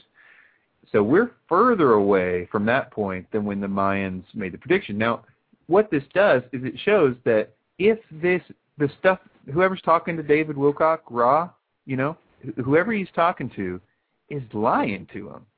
And this is what this is all about. That's the question that I think everybody should ask is, what the heck is going on with these people? And somebody just put out a great video today that I need to link to. It was the other day, 2 days ago. He basically put together different edits from Jordan Maxwell and David Icke, both of which had the exact same experiences of these entities, and they both went to psychics, and the entities told the psychics in both cases that they were going to be used, that they were both going to be used to do this disseminating of the information that these entities wanted them to do. And they were both very dramatic. Both of them were very open that they were malicious entities, that they were very fearful. Jordan Maxwell was very clear that it emanated evil, but yet he totally agreed to do its will, to be its mouthpiece. And we're talking about, this is what the truth movement has become, a mouthpiece for something that is lying about very basic scientific stuff. So back to this whole idea is it's very important. That's a really important one to know, because you can go to David Wilcock and be like, what, what's up with that? And that is something that on the 2012deception.net there's a post that I recently put out to show the evidence about that. There's 4 or 5 different great peer-reviewed articles about that that say that flat out. It's a very detailed scientific read, but it's there. Awesome. I have to cut to a break here real quick. We'll be back in about 3 minutes. Pick up right where we left off. Cool.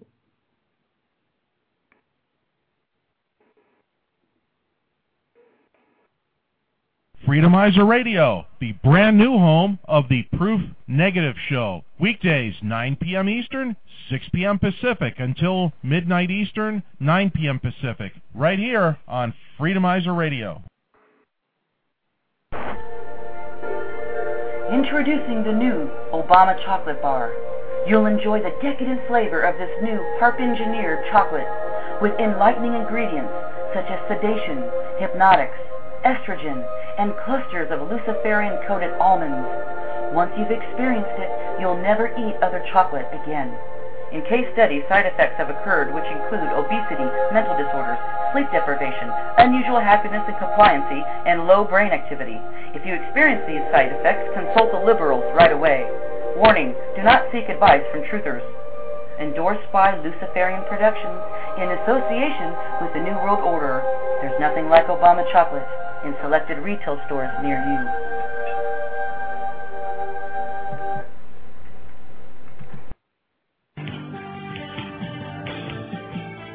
Are you wondering about your retirement portfolio? Are you confident your financial advisor is experienced enough to combat climbing interest rates, taxes, and inflation?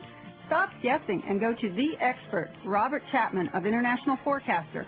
When you subscribe to the International Forecaster, you get Robert Chapman's 45 years of experience, concise investment recommendations.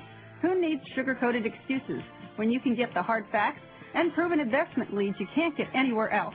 Subscribe now for a free introductory copy to Robert Chapman's International Forecaster. Experience the difference. Subscribe now online at the 3Ws.theinternationalforecaster.com. When you subscribe, you can email Robert Chapman directly to obtain tailored investment advice just for you. Don't wait. Get online and subscribe today. The 3Ws.theinternationalforecaster.com.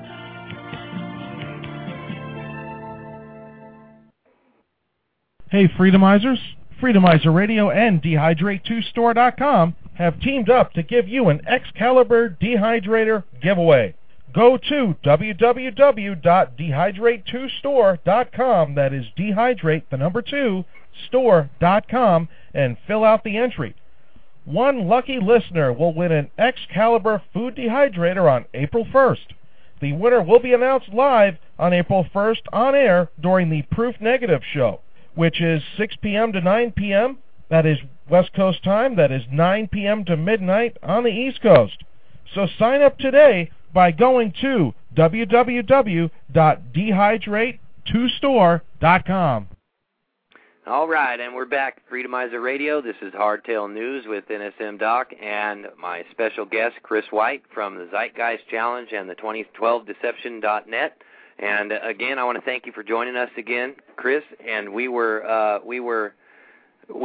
left off talking about astronomical galactic alignment. We finished up with, of course, that's not due to occur for another 30 million years, and so that would make December 21st, 2012, well, kind of a bit too soon for that. So let's. I got some questions about cataclysms and evidence of previous cataclysms connected with this galactic astronomical alignment. Is there any factual evidence to back that up, or is that just window dressing on an obvious theory that isn't possible? Sure. Well, there actually that's kind of one of the lines that some of the really hard science was trying to take in trying to figure out what was happening in regards to the astronomical galactic alignment. So if you read some of those scientific papers, you'll find that they were hypothesizing the possibility of more cataclysmic type events at the top end of those cycles of galactic alignment, not the midpoint. But in any case, it was like it wasn't conclusive by any means. It was a hypothesis based on just a guess to sort of give them a framework. So they certainly were saying that there was even less evidence of it anywhere in the middle of the cycle. But as a general rule, I think that you can always put, as long as you're going to pick the cataclysms, it's kind of like the I Ching or the Terence McKenna's or novelty theory. He basically created a mechanism of his own invention. Let's just call it a random line graph with different spikes and valleys. He created it and then basically got to apply it to history at his own convenience. Therefore, being able to choose any event in history that he wanted to and say, there's a match. That was a high point, that's a low point, and just basically not choose things, choose other things. As long as you not only control the invention of the system, and then you get to selectively choose the events in history, you can make literally anything seem like a fit.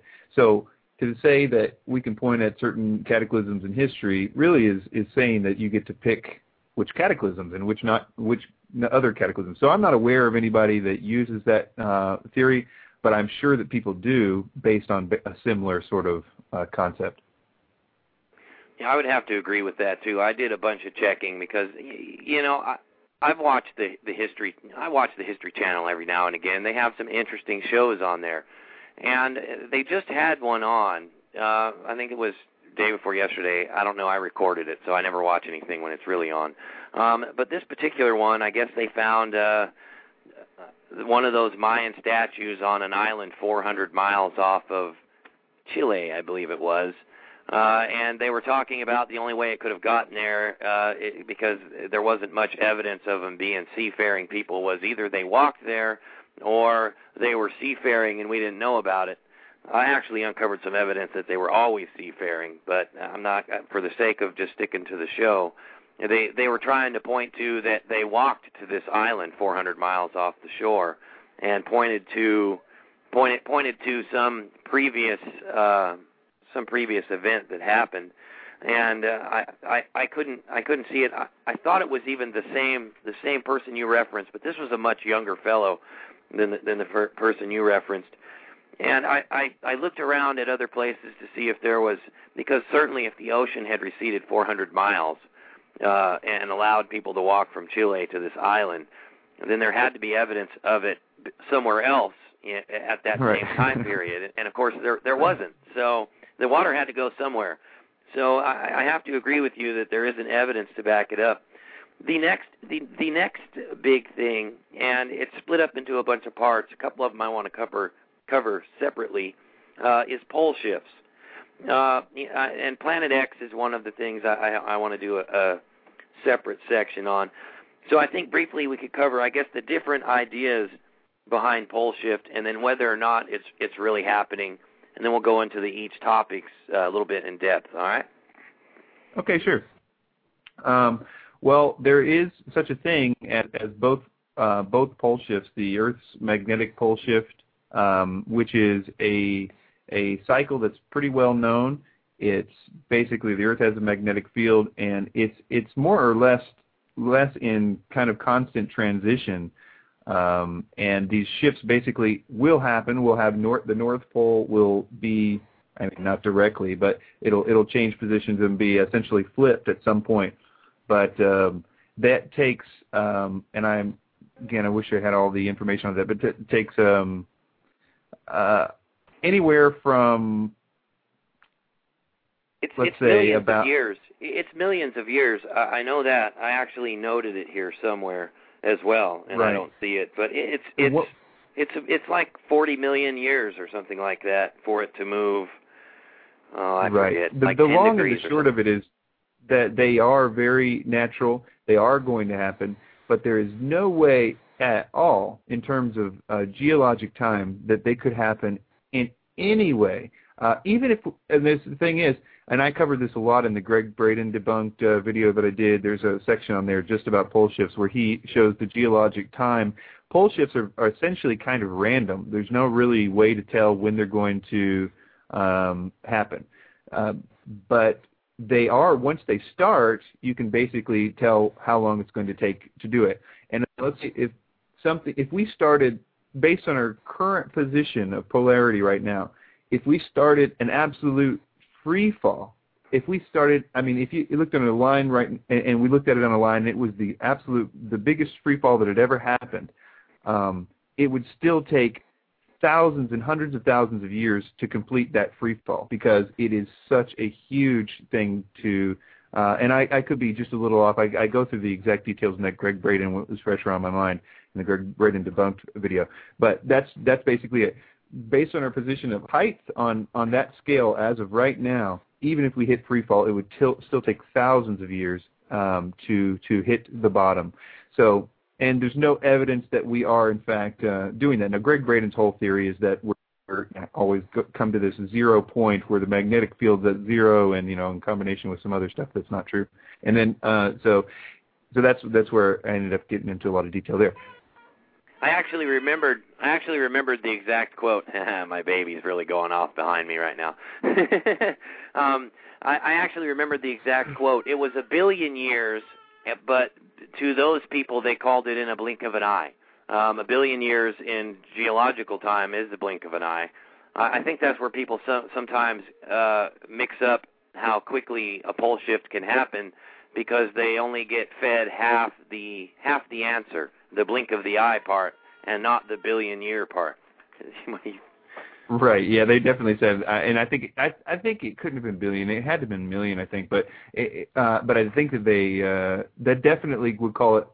Now, that the interesting thing about the other kind of pole shift would be a actual physical crustal pole shift, and this is kind of what partially is talked about in the movie 2012.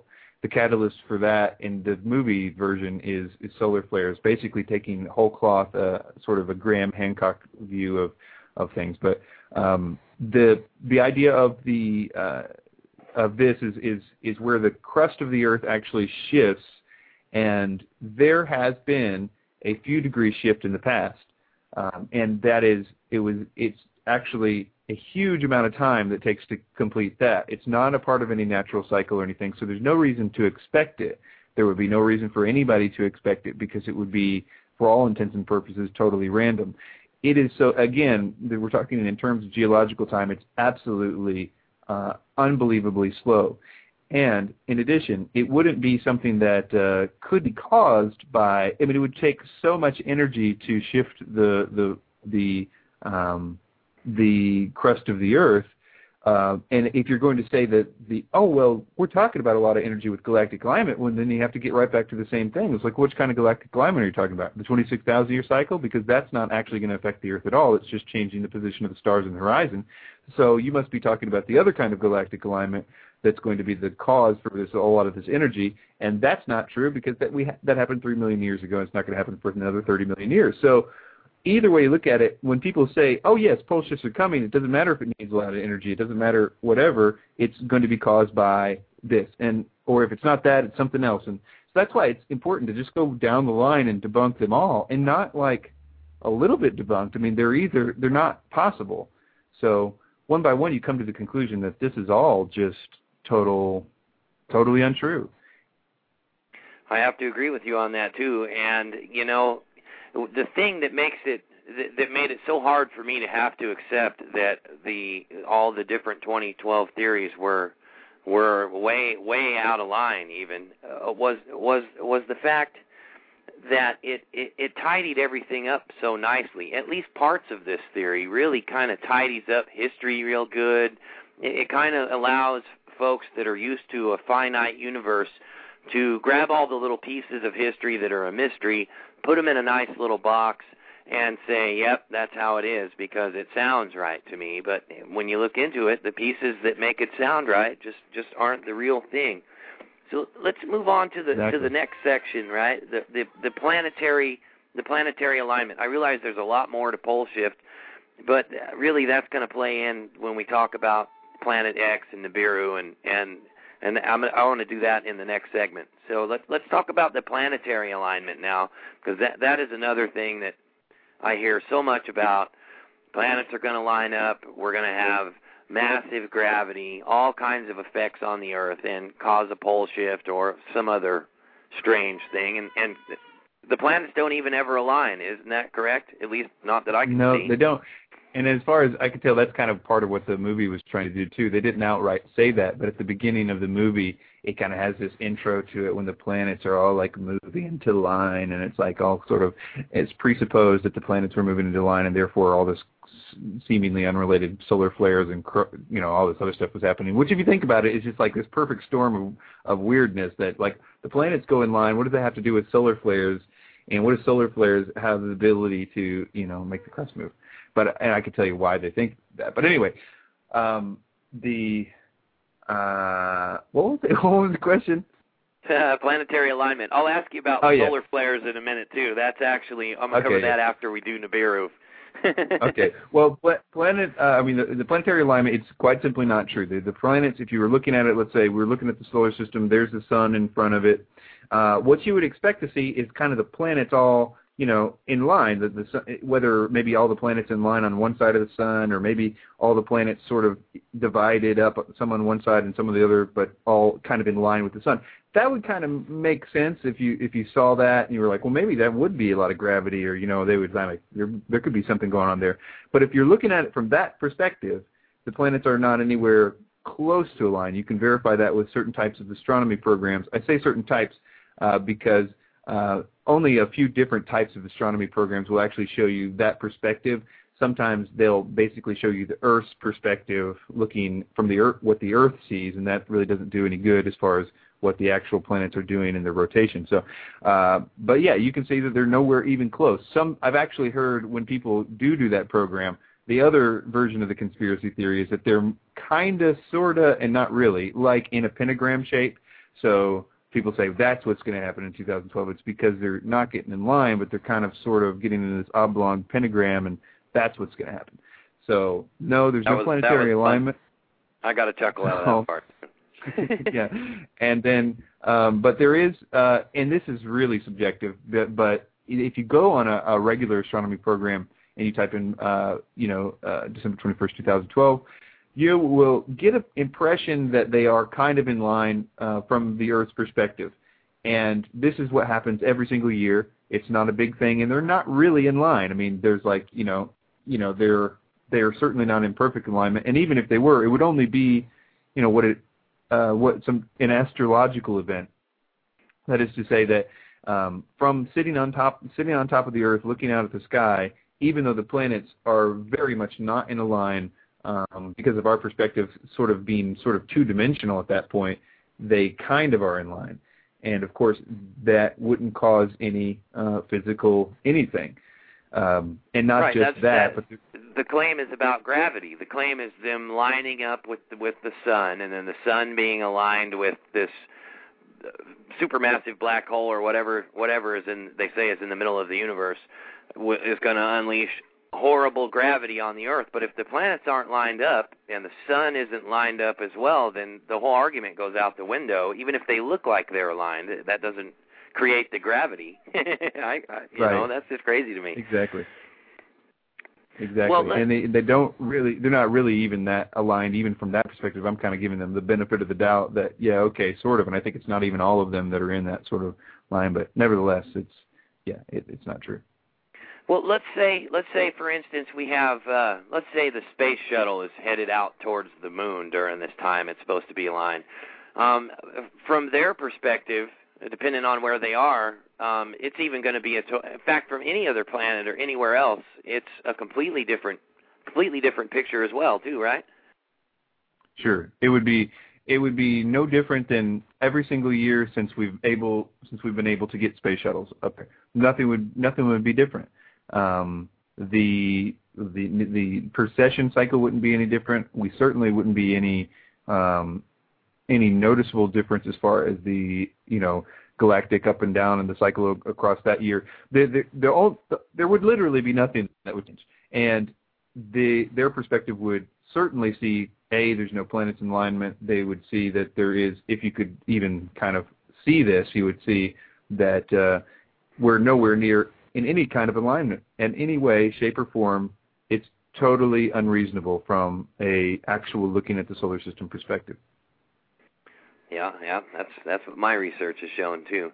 Now we have 10 minutes left of this segment right here, but we want to dive into this Planet X and Nibiru thing now because it's going to take a minute to get through. I already know. So the biggest part of this theory, at least from what I hear lately, is Planet X. Planet X is hidden. Planet X is coming. So first of all, where did the whole theory of a Planet X and this whole kind of myth surrounding it come from? More or less from Zecharia Sitchin, but kind of, from Velikovsky a little bit, but he definitely created sort of this whole thing and turned it into Planet X and gave it, life because Sitchin claims to be this.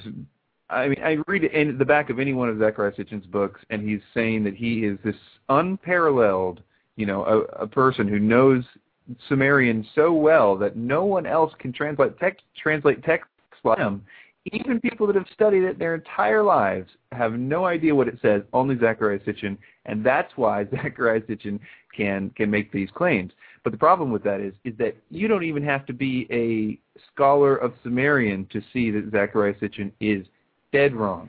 And one of the people that show that so clearly is Dr. Michael Heiser, and his website is sitchiniswrong.com. And one of the things that you'll see on that website is called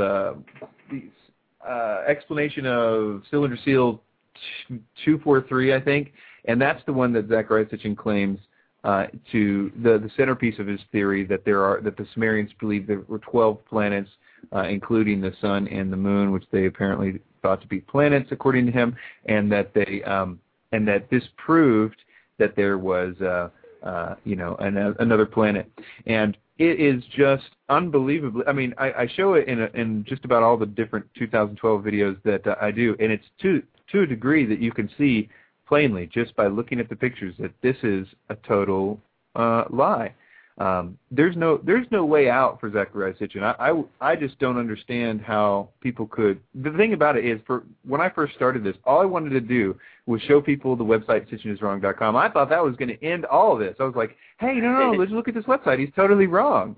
And then to my shock, nobody.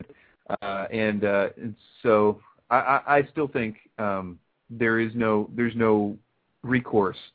For Zecharia Sitchin, he is busted, and I think that there's a lot of reasons that I believe that Zecharia Sitchin is a knowing disinformation agent. And I don't say that about very many people at all, but I do think Zecharia Sitchin is a knowing player in this.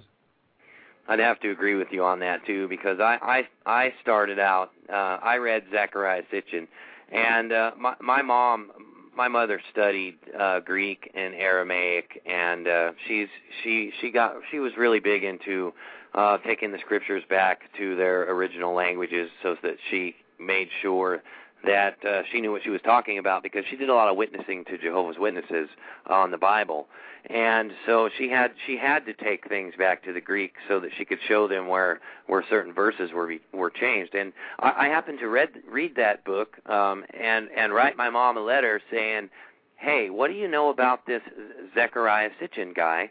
And it really was before, it was when his book first came out, so it was before the whole 2012 craze. And she sent me Michael Heiser's paper that he had written. I guess I read the book about a year after it came out, and then Heiser he refuted the work and challenged Zecharia Sitchin on numerous talk shows to come on the air. He offered him money to come on and debate him. And I read. I actually it was a fairly thick scholarly paper. That, if anybody's ever looked at scholarly works, they're dry, they're usually long and hard to read. And I was so interested in the subject that I read the whole thing, and I thought surely this is the end of Zecharia Sitchin. But he's written, I think, 5 more books since then. So in fact, it was an 8-book series, I think. So I have to agree with you that once people read Michael Heiser, that should be the end of Sitchin and the whole theory. But it seems to be growing day by day. And you already mentioned the parts where he claims that Uranus and Neptune and Pluto are pictured. And how could they know, of course, unless they had a telescope? But if you replace a couple of those with with the moon and the sun, then of course you have all of the you have the right amount of planets there in the picture. So yeah, sure. And there's no the Sumerians were very clear about the pictures that they used for the sun, the moon, and the stars, and that it's like kind of entry-level Sumerian for what I would gather to be able to recognize the symbol for the sun, recognize the symbol for stars, and recognize the symbol for the moon. It was very very understood. And Zachary either just totally forgets that and just sees what he wants to see and disregards what that seal is all about in the first place. Yeah, that was a great point. I forgot that part because the sun always in Sumerian is represented by a circle with a bunch of squiggly lines coming out of it, and a star is always represented by a circle with I guess you'd call it a couple of really long pyramids or chevrons crossing each other behind it, I guess is how you'd say it, because they don't actually cut through the circle. He somehow points out an obvious star symbol as the sun over and over and over. So yeah, that's an excellent point right there. And someone wanted me to spell Michael Heiser, so it's MichaelHeiser, and that's SitchinIsWrong.com if you want to go over there and check it out. So let's talk about now we've talked about the theory. So let's talk a little bit about some of the reasons why we can't see Nibiru right now, because there's a couple of different reasons why we can't see it, and why we haven't with modern technology been able to notice its effects. Well, I don't know. I don't know what to think about this. There's lots of different reasons why the reasons that are given. Some people say that it's behind the sun, and I've seen different people. Penn and Teller just had somebody on there that was talking about a picture behind the sun. Anyway, it's pretty funny. They're really, really raunchy, but it was funny. The thing about that is if it's behind the sun and it's in any kind of way, like people are saying, this crazy elliptical 3,600 year orbit, then it would necessarily be the shortest amount of time that in that orbit would be behind the sun, because it's getting spun around the sun and catapulted back out to this 3,600 year orbit. So it's necessary that if it is behind the sun, it would be behind the sun for an extremely short time. And we would, in any other way, I mean, if this thing was barreling towards us, then we would know, because it would, even if it was as far as away, giving the best possible estimates, if it was going to get anywhere near us anytime near 2012, it would be the largest object in the sky. There is a lot that I went into, and the Greg Braden debunked about this that is really important, because what I think that people see when they're talking about some of the old school problems that are associated with this, because people point to a lot of stuff and say this is why Planet X exists and things. I think that those problems about certain dates being changed, things that happened in the past, different orbits, resonant orbits changing in the solar system, these kinds of things are explained by these ancient sort of near passes of Mars, and that there was a time in history when Mars and the Earth were on resonant orbits, and this caused at certain points severe cataclysms. You can actually you look into history, the reason people were so afraid of Mars in antiquity was because of these near passes of Mars. And they would cause great cataclysms, and it was very timeable. You would know when this would happen. Mars would be extremely close. There's a really good anecdote about this. There was a book called Gulliver's Travels, where the individual who wrote the book, he was just writing a story, but in it he had this character go to this far-off land where these scientists were boasting about that they knew that Mars had 2 moons, and that they said very specific things. One is that its orbit was going the other way, and another that there was it had some other feature that I can't remember what it was. But it turns out that that's exactly true, and the reason that's significant is that they are the smallest objects, the smallest moons in the solar system. They're the darkest objects in the entire solar system. They're made out of a particular material that makes it completely, without modern equipment, unable to be seen. So, and they are also named for like fear. That's like Phobos and something like that. This is again with this ancient sort of view of. And actually, if you really want to see, I detailed all the places I was getting all this information from in that Greg Braden debunked video. And so I really encourage people to check it out because it also explains why the 360-day cycle of the year and the 365-day cycle, why we needed to add 5 days to the calendar, and that why all of ancient history added them at about the same time. It was because it was absolutely necessary because we got on different resonant orbits because of such a near pass happened that it kind of shot us back off of this to the orbit that we're currently holding with Mars. That's interesting. I came across a similar story by a guy who wrote a book beyond science fiction named Jim Wilhelmsen, who talks about I guess it was Saturn giving birth to Venus, and it actually had a close pass with Mars that caused it to have the close passes with Earth until its orbit settled down. It was kind of like a war between planets, and he does some really excellent work too. So I was kind of surprised. I was actually surprised that you would. I didn't see the Greg Braden debunked video, or I wouldn't have been surprised.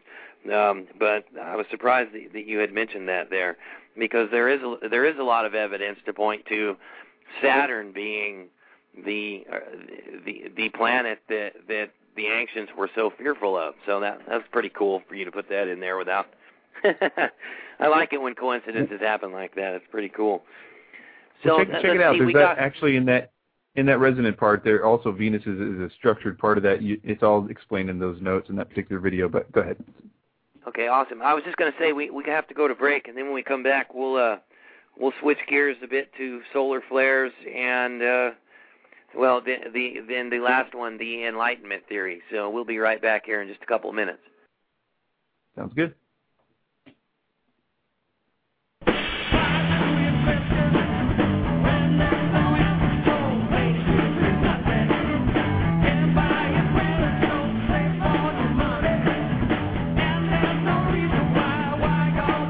Hey, Freedomizers! Freedomizer Radio and Dehydrate2Store.com have teamed up to give you an Excalibur Dehydrator giveaway. Go to www.dehydrate2store.com, that is dehydrate, store.com, and fill out the entry. One lucky listener will win an Excalibur Food Dehydrator on April 1st. The winner will be announced live on April 1st on air during the Proof Negative show, which is 6 p.m. to 9 p.m. That is West Coast time. That is 9 p.m. to midnight on the East Coast. So sign up today by going to www.dehydrate2store.com.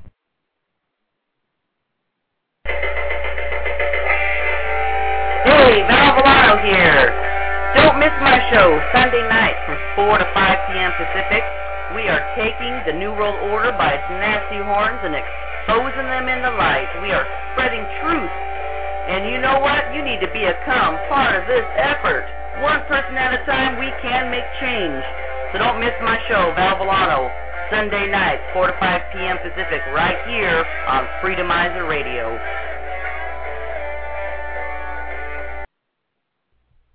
This is INF 11B38. In today's world, we have lost what truly matters in life. We're told what to think, what to wear, how to act, where to be at a specific time, what to do when we get there, and when we can get off of work so that we can funnel back into what is now deemed second priority by the elite corporations that bind us in tyranny. We are controlled by every facet of life. It is important that we break from this false reality that it's the elitist type of world we're fooled into believing. The only way to do this is simply by knowledge. So join me, INF 11B38, Saturdays 6 to 7 Pacific Standard Time on Freedomizer Radio.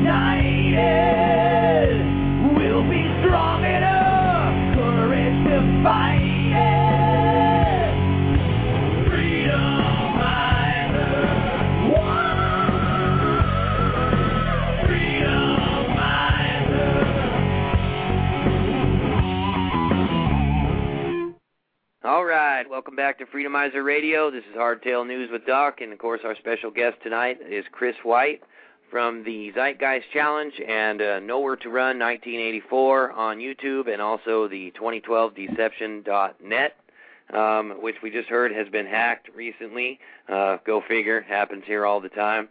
I want to thank you for joining us. As always, it is a fantastic, information-packed interview with you, Chris. And we left off talking about Nibiru, and we've covered the different theories on that. So let's move into the solar flares now.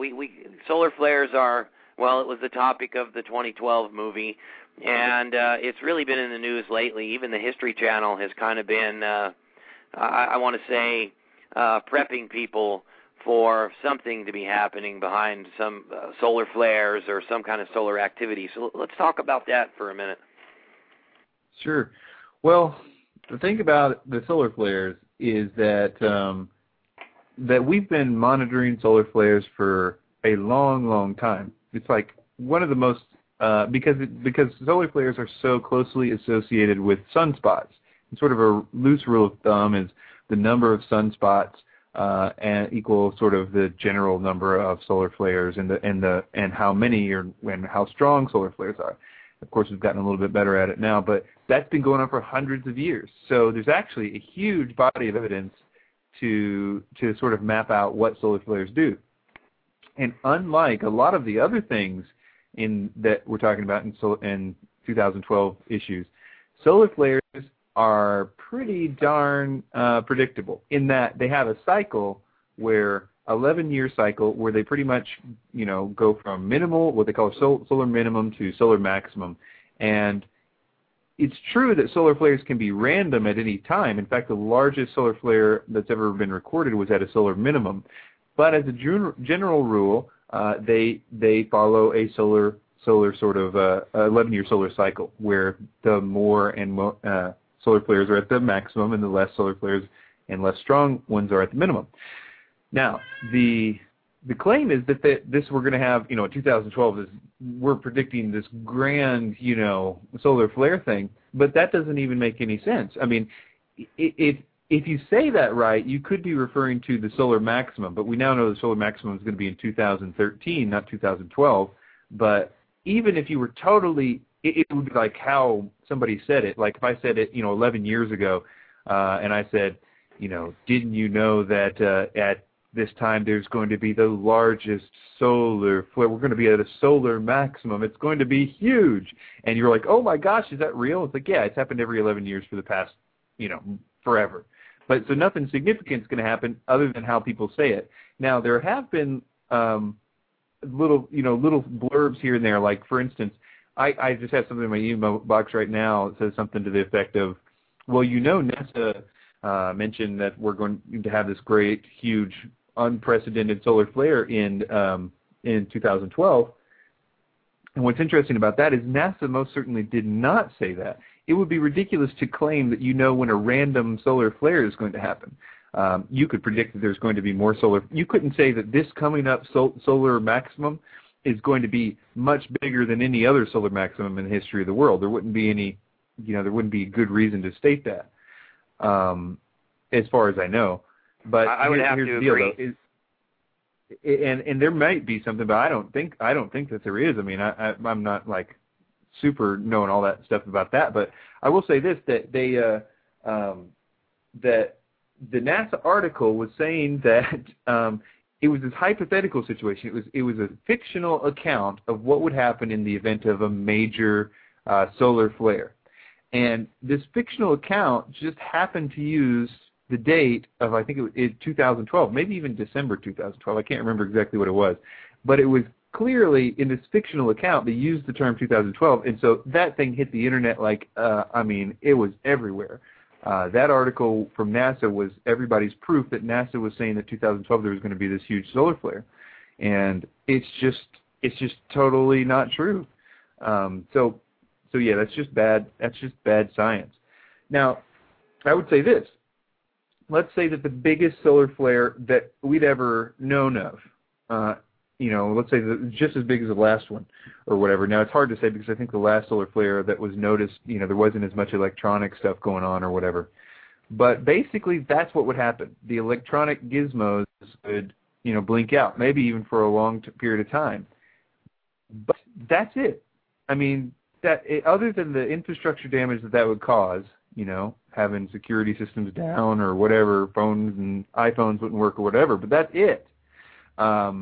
So, I mean, to say that the solar flares, like the movie was suggesting, that we're just on this solar cycle that's going to melt the core of the Earth, which is Graham Hancock's whole idea, is insane. I mean, I suppose it's possible, but you would have to have the sun sitting right next to the Earth. I mean, the amount of energy is, as far as I understand it, so unbelievably much more than any solar flare could ever give. Regardless if we had no magnetic field at all, I mean, we're talking about it's not going to melt the crust of the Earth or whatever.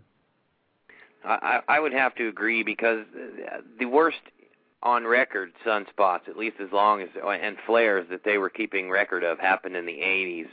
And they're talking about that this one might be as big as that one. And I was here in the 80s. I was in the Army, as a matter of fact, and I'm still here now. And all of our electronics kept working fine while I was over there guarding the border against communism over there in Germany, when we had an East Germany to worry about coming through the Fulda Gap. We went right through that like it was no big deal. So I know we are more dependent on electronics, and I could see the havoc that all the electronics going out and maybe the power grid going down, that would create anarchy.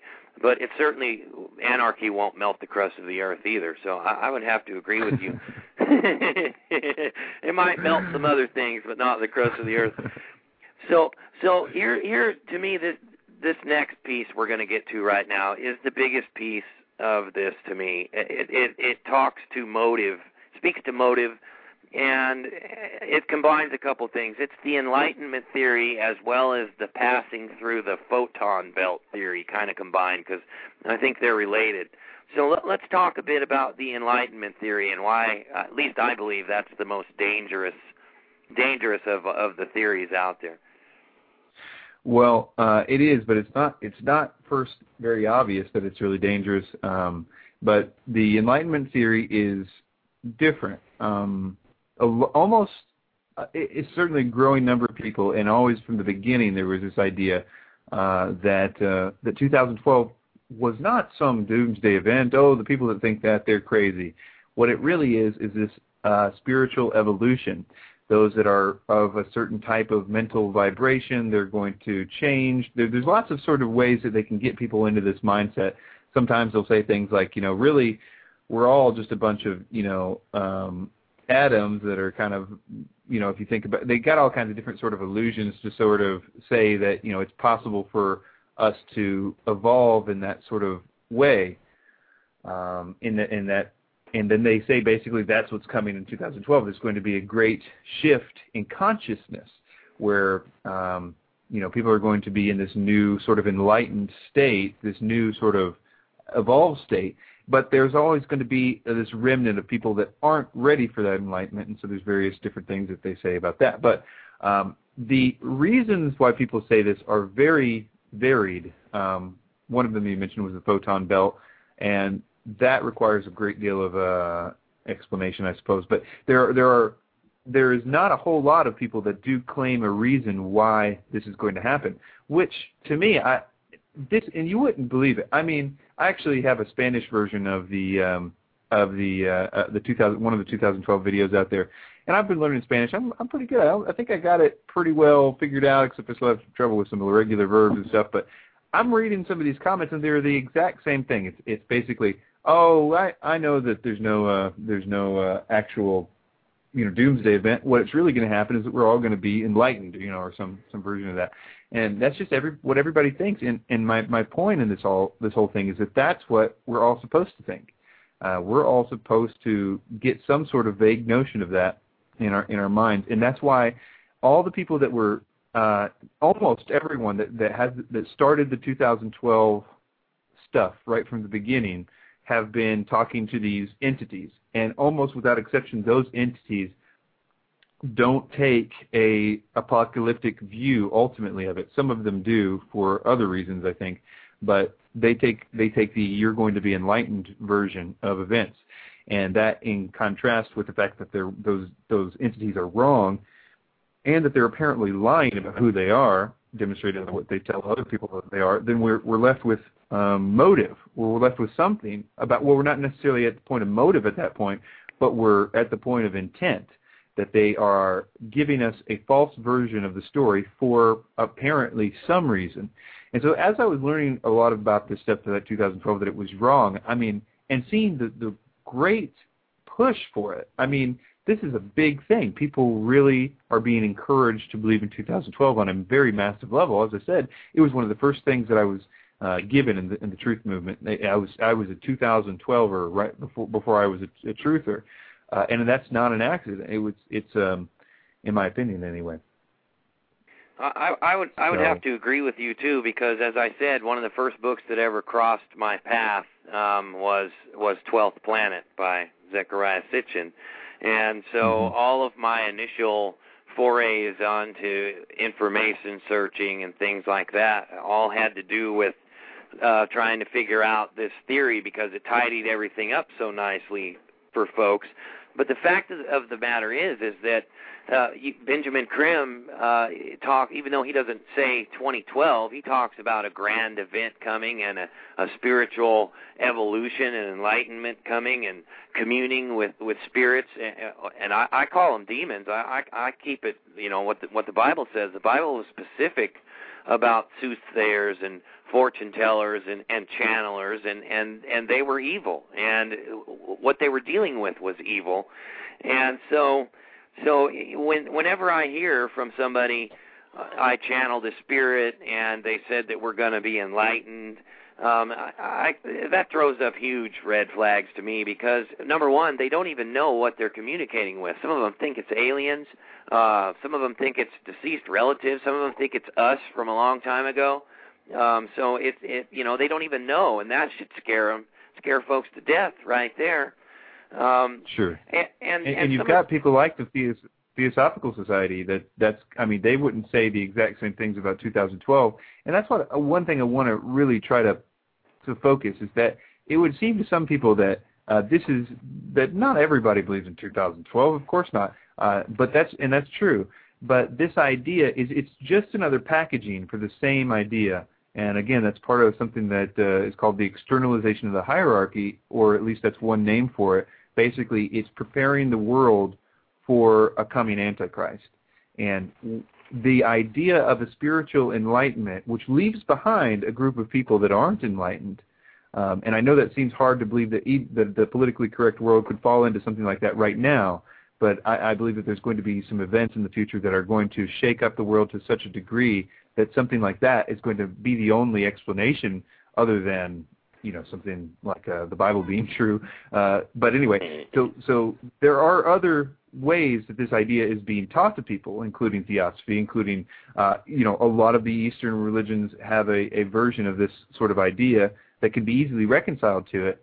But yeah, go ahead. Well, before we're going to talk specifically about that in the last half hour, about who benefits from the 2012 deception, because I'm in agreement with you there. To finish up with this, especially the photon belt part, because that part is really hilarious to me, because technically they're talking about somehow we're going to drift through the Pleiadian star system or something like that. And that's not even photons, right? That's a gas cloud, isn't that correct? And they should know that, right? Right. I mean, that's what's so funny is that you have people. My favorite is when the Michael Tsarian is wrong video that I did. Michael Tsarian, if you know who he is, he's just so superiorly intellectual, and that's kind of his whole bag, is that he's just way smarter than everybody else. And here he's talking about this photon belt, which, a nebula that he's talking about is made up of like gas and plasma. It's not photons. Photons are light particles that don't gather together. They're light. They travel very fast. And some people will bring up the part of that theory. It's like, well, they will gather together on the cusp of a black hole. But I would say if we're moving into a black hole, the last of our worries is going to be a nebula. We're going to have a lot more to worry about. But we're not. But just to cover that, we're not anywhere near a black hole. We're not moving towards it. In fact, we're moving away from the Pleiades. This idea was, again, something that came directly from people that were channeling two different kinds of entities. Well, that one of them said that they were Pleiadians, and then another one said they were Sirians, I think, from the Sirius star system. But either way, they both, at the same time, this actually came through like Nexus Magazine, which is a very nefarious magazine that kind of was for a long time sort of conspiracy place where a lot of people were getting this. It's a very new age sort of situation, but it's a long story. But there was an article written in there. There's a long story, but this is basically now proven to be absolutely ridiculously wrong. We're moving away from it. Even if any of this was true, the calculations about the speed that we would have to be moving at are just unbelievable. I mean, it's beyond impossible. I don't have the figures in front of me. I do hit this. 10% of the speed of light. 10% of the speed of light is how fast we'd have to be going. And exactly. Yeah. It's just not, and I'd actually go to a great deal of detail in this in the Greg Braden Debunked 5 of 15, because, and I didn't really have that much against Greg Braden Debunked or Greg Braden, but he just held all of these crazy beliefs about everything simultaneously. So it was kind of like being able to debunk the entire New Age with just one guy who, and his whole gig is that he's trying to show that it's all scientific, and so he's quoting all these things to prove people, quote unquote, that it's scientific. So it was just really easy to be able to hit a lot of birds with one stone. But yeah, so photon belt is, and here's the other thing about that. Let's just say, for the sake of argument, that there was something in the Pleiades system that we pass through every 26,000 years, which is what they say. Well, there's lots of different things about that. First of all, we wouldn't pass through anything as a result of the 26,000-year cycle because it's, as we discussed very early, it's not even a physical thing. It's something that's a perception thing based on the wobble of the Earth. So we're not moving anywhere. The Earth is not going anywhere over the course of 26,000 years. So that's impossible. Let's just say they were talking about the 250 million-year cycle. But the problem with that is if it was supposed to happen every time we came back around to the system, then it takes 250 million years to come back around to it, and the life of a nebula is in the hundreds of thousands of years. So there would be no reason at all to expect a nebula to still be there, not just in terms of its lifespan, let alone its motion. But then again, you have the biggest problem, in my opinion, is that the complete lack of evidence that even if this was some just grand thing made up of light. Let's just say it was all light. We're going to pass through a big, wonderful light. The whole universe was, the whole solar system. So what? I mean, is there any evidence at all that light's going to make us spiritually enlightened in that sense? I mean, there would have to be a just huge body of evidence saying that this particular light is very DNA-changing light, because that's what they say, that it's going to actually change your DNA and all this stuff. There would have to be at least something for me to think that was going to happen. But again, it goes to show you the power of the presentation. And I think it was Chuck Missler who once said, "Beware the man with the colored slides." And it's just kind of an idea of an old-timey kind of thing, that the presentation is paramount in this regard. You have to be on your guard when you're listening to people flash data in front of you like I'm doing right now, I just realized. But, that I do try to link everything. If you go to my videos and stuff like that, I try to provide links to where you can go find out for yourself. So, yeah.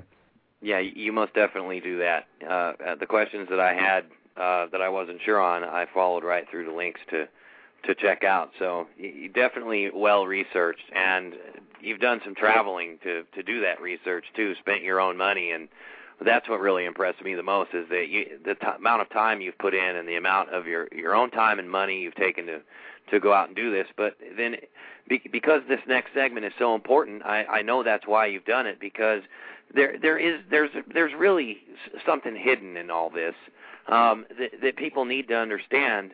And folks like David Icke and Jordan Maxwell aren't going to tell you the part that's hidden in this, that because they want you to lead you there by just planting, I guess, the seeds, so that when you see whatever events that are planned to come about, that you'll be primed to accept what's going on.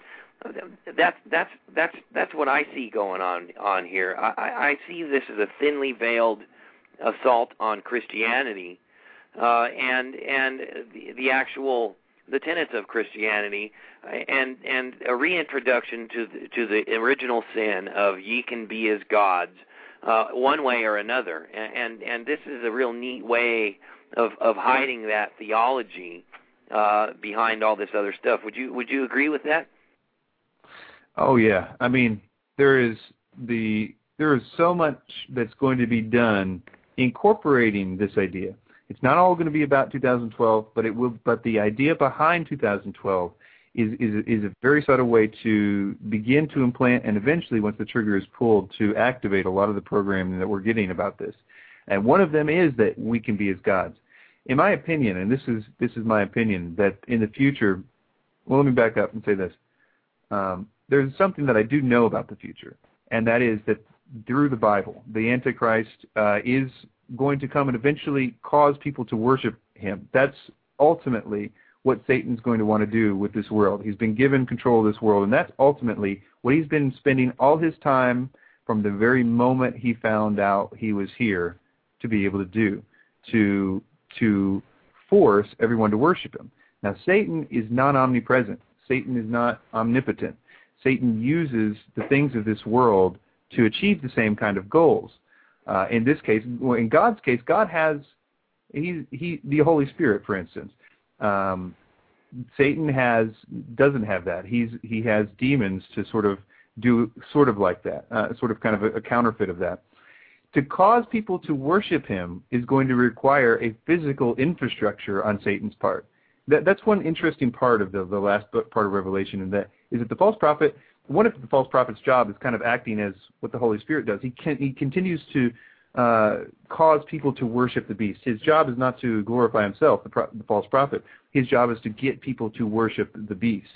And they use, apparently, some sort of mechanism to do this. The mark of the beast, its main function is part of, it has more to do with worship than it has to do with buying and selling. That's a part of it. That's sort of an incentive program. But ultimately, the mark has to do with forcing people to worship people. It's my view that some sort of technology will be used in that situation that will actually cause people to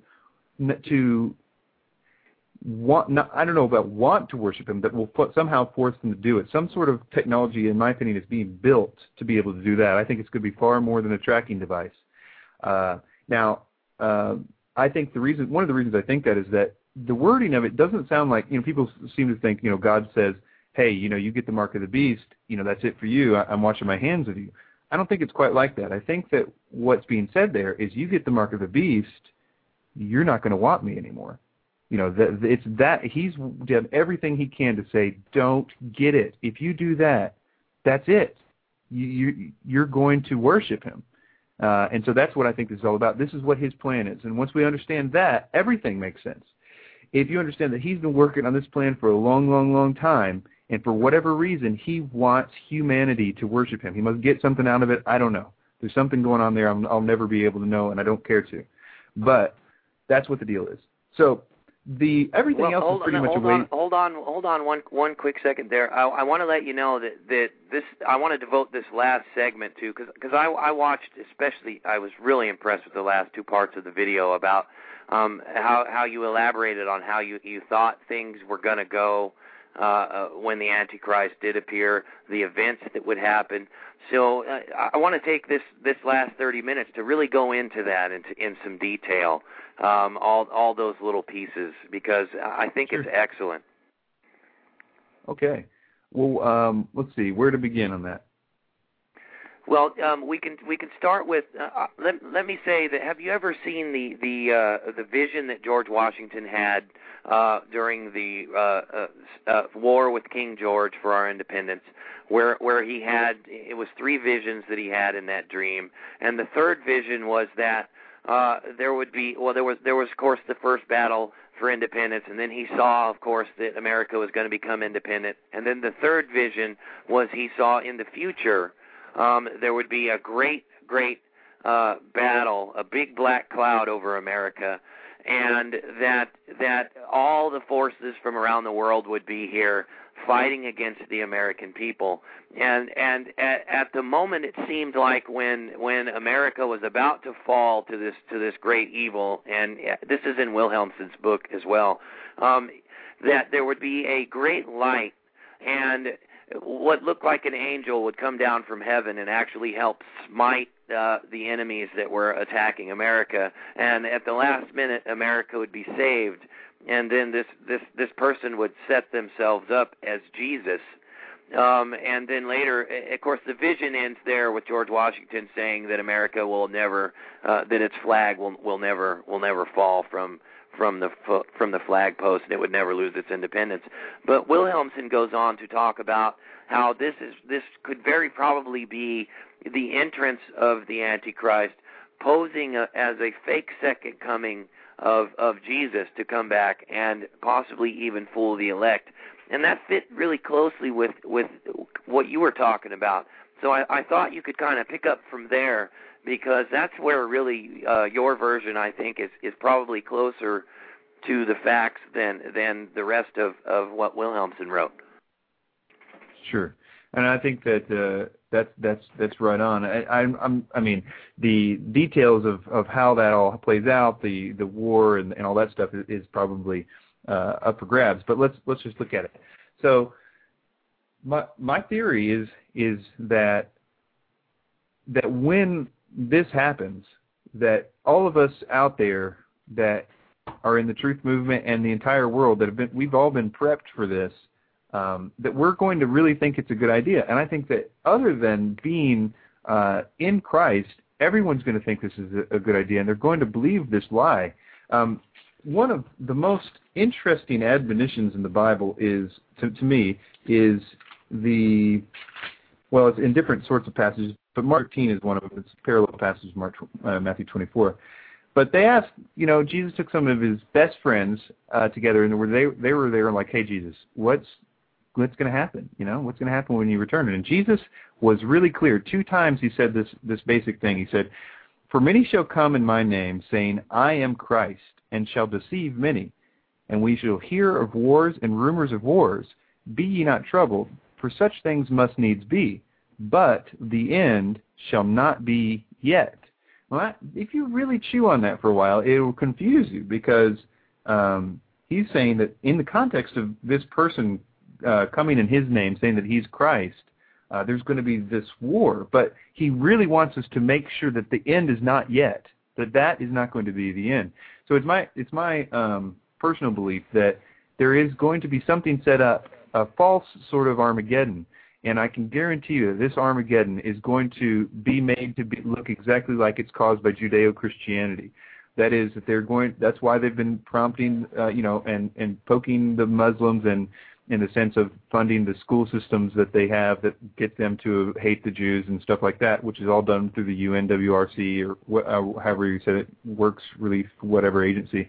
That's why, through the Catholic Church, they're kind of wearing the mask of the Christians there, and then of course through America, which will, it's more the control of the Jewish government in the same way they control the American government, and the control of basically the Islamic world. They can create a war there that when it's destroyed, and my personal opinion John is that it would be King Radio Show, Sunday, 6 p.m. Eastern, 3 p.m. Pacific. I didn't do that. So yeah, I didn't do that. So it's okay. Happens from time to time. So go ahead. Okay. So I think that that war is going to happen. It might not be exactly like that. It might not be some great thing like that. I don't want to try to push that too hard, because I don't really know the dynamics of the war or whatever. But I do think it's going to be it's necessary for it to be extreme. It's necessary for it to be very, very brutal. And also it needs to look on the surface like it's fulfilling Bible prophecy. I think that they will do stuff like have Russia be brought into it. I think that China will have a role. And I think that this is all stuff that can be very very easily manipulated by what we would call the New World Order. I mean, they called George Bush Sr., his name was Magog. That shows to me an understanding of this particular kind of Bible prophecy. And that is that, it says, I will put hooks in your jaws and I will, bring you against Israel. And that God apparently destroys this whole onslaught of this Russian and Syrio-Assyrian sort of group or whatever. And anyway, it would be very easy to manipulate from a geopolitical standpoint, even if it wasn't quite perfect. And the benefit of that is that if it could be stopped, if this war could be stopped in the fields of Megiddo, then you would make it look like whoever stopped this war that came down from the clouds would be Jesus. I mean, there would hardly be a Christian in the world that would say that was Jesus. I mean, here he is. He stopped this war. I mean, if you listen to Fox News or whatever, they'll play this up like this is the real deal. Here it is. And I say towards the end of this, and Jesus goes into quite a bit of discussion at this, but he ends with this basic idea. He says, and if any man shall say, lo, here is Christ, or lo, he is there, believe him not. For false Christs and false prophets shall rise, and show signs and wonders to seduce, if it were possible, even the elect. But take ye, and so he goes on in different places to describe this great deception. I think that this deception is going to be much bigger than we give it credit for. I think a lot of Christians believe, hey, I'm going to know what's going to happen. There's going to be an Antichrist, and I'm going to know it's the Antichrist. I'm not going to take the mark. It's going to be easy, and then Jesus is going to come back. I don't think it's going to be that easy. I think that the problem is this is where it gets confusing, and well, I don't know if it's confusing. It makes it click a little bit. My admonition to people is that even the average zeitgeist believer, 9/11 truther, who is spending his night burning DVDs trying to fight the New World Order, he too will believe this is the return of Christ, but not in the Bible kind of way. And the reason is because I think that whoever this guy is going to essentially claim the zeitgeist kind of line, which is that, hey, look, I am the Jesus, but I'm also Buddha. I'm also Krishna. I've been the same guy the whole time. I keep coming back at various times to kind of set you guys straight. And here you guys are messing up with these wars. You're about to destroy yourselves. Or whatever I am, I created you. And this is all sort of my thing. So, I'm here to stop you. All the religions are whatever, correct. I think that there's going to be an alien connection, but that's just beside the point. I think that there's going to be some sort of tie-in to people believing that this is somehow aliens from another planet or something like that. Because if they can do that, then that's one of the triggers that I think is really important, which is it gets the world to reject God. And that's one of the big parts of what happens there is they not only reject God because we've been trained to believe, illogically I might add, that if aliens show up, then that means that God doesn't exist. And while I think that aliens, what we experience as aliens, are demonic in nature, I don't discount the possibility of other life forms necessarily. I mean, the Bible doesn't discount them. It's just, I mean, God could do that if He wanted to. It's not like it would hold him. No, what would hold him back, But at the same time, what we do experience, I think, can be demonstrated to be demonic. So my point is here that the world is going to believe immediately in the presence of aliens that God doesn't exist. So they will be justified in the next move, which is to believe that they are gods via the idea that's been implanted to us very subtly through Zecharia Sitchin and other people. Again, this is kind of the background noise of the truth movement, this idea that if we were created by basically more advanced people, then that means that we can also evolve to that level of advancement. And if we can evolve to that level of advancement, it essentially means that we are our own gods. That is that, those aliens that came back and saved us from our thing and have a lot of technology and that seeded mankind, and that would, of course, give all the evolutionists a good reason to rejoice because they finally don't have to explain DNA.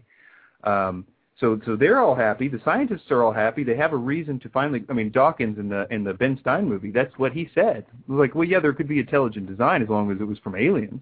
I mean, this is where this is going, in my opinion, because that gives them, they get to finally say, okay, yeah, you're right, intelligent designers, you're right, and God doesn't exist. That's the problem with the intelligent design things, that ultimately it's going to be used against people, in my opinion. So those things will happen immediately at the presence of angels. We'll hate God, believe ourselves to be God. And then the third thing that also happens with aliens is that we will believe that it's possible for us to evolve to something more like them, which will be physically different. Possibly they'll show some sort of signs they can do mentally or whatever. So we'll believe that we can turn into something like that. And I'm guaranteeing you will be saying that you are at this very important time in history where some of you are going to evolve into something like us, but some of you aren't. But you guys just witnessed this huge bloody war where the Christians and the Jews and the Muslims were all fighting because they believe this Bible. Some of them believe this kind of Bible, and other ones believe this Bible. But that's your problem. These are the people that they're not ready to evolve. I mean, they're just still doing their things. And a lot of them will actually, of course, at that time believe in this whole new thing. Except there's going to be one pesky little group of Christians that's going to be like, nuh-uh, this is not true. You know, this is wrong. You guys are wrong. And the Bible said this. This is exactly what it was saying. There's going to be even a minority amount of the Christians, are going to be saying that. Those that are, well, just by the grace of God that are going to be doing that. And so those people will be viewed by the media, by everything else, very logically, I might add. If I believed what was going on at that point, what the news media was telling me, what this whole situation happening, this weird situation, I too would believe that the Christians would have to be eliminated. Because if you really look into the 2012 stuff, that's what you're going to find every time. The people that you think are just so peaceful and new agey, and they just want everybody to be enlightenment and do love and everything's great. What the problem is that very subtly their undertones are, in this new enlightenment, Christians have to be eliminated. There has to be genocide. It's the only way. And some of them will absolutely say it. And that's the scary thing, that when you really look at 2012 enlightenment, it's a control of a totalitarian government bigger than anyone that's ever been formed, with the motive and power to wipe a certain group of religion off the face of the planet. So that is why 2012 can be, if all of that stuff is in any way true, very dangerous. I have to agree with you there, and I think that is a fantastic theory on how things will go. And I too believe that aliens the alien agenda in some way or another has to be connected, because that is the one thing that is outside of religion, but at the same time could connect itself to religion, or even say that religion is the problem, that would fool or could fool even the elect, as it says. It's just the only, I've spent quite a bit of time racking my brain on what it could be, because I spend a lot of time on preparation and getting ready for having to be here in case the rapture doesn't happen like it says. And so, I want to be aware. My little girl and my wife and the rest of my family and friends, I want to make sure that we make it. So, looking, it seems that even in the case of, I think that they could pull off a false rapture, and to explain even the real rapture. I like your analogy of that too. I really think that is real close to how the alien agenda will fit in. Why don't you describe that a little bit for folks? Because it's more your idea than mine. What about the rapture, you mean? The alien agenda and how it might possibly, how they might have a false rapture, and then the explanation for the real rapture that could come from that. Right. Well, because that is some fantastic theorizing right there. There's a lot of debate on that, and I think that I personally think that having a true false rapture with Blue Beam Project or whatever is not possible. I don't think the infrastructure is there. I think that they could do something like that. I don't think it's in the cards though. But the only reason I think that it's a possibility is because when you really look into what if you get into like what the demons are saying to the people that are channeling them and talking about 2012, almost without exception, they are talking about this event where a lot of the ones that aren't ready to be enlightened are going to be taken away, and some of them say to be prepared so that they can, be enlightened later on or go to basically a school, is what a lot of them describe it as. Peter Goodgame has done a lot of work in collecting a lot of the chain information that's talking about basically a rapture. But I know there was one lady that we've interviewed, her name is Lynn, and she had the same, she was in very close contact with demons. She believed that they were angels, and she was doing a lot of Reiki and stuff, and they were really interesting story with her. But she was always told that this rapture thing would be the reverse, that it was the ones that essentially we would call the New Age gurus. They were going to be raptured, and the Christed ones, I think is what they call them, would not be, some kind of a reversal of roles there.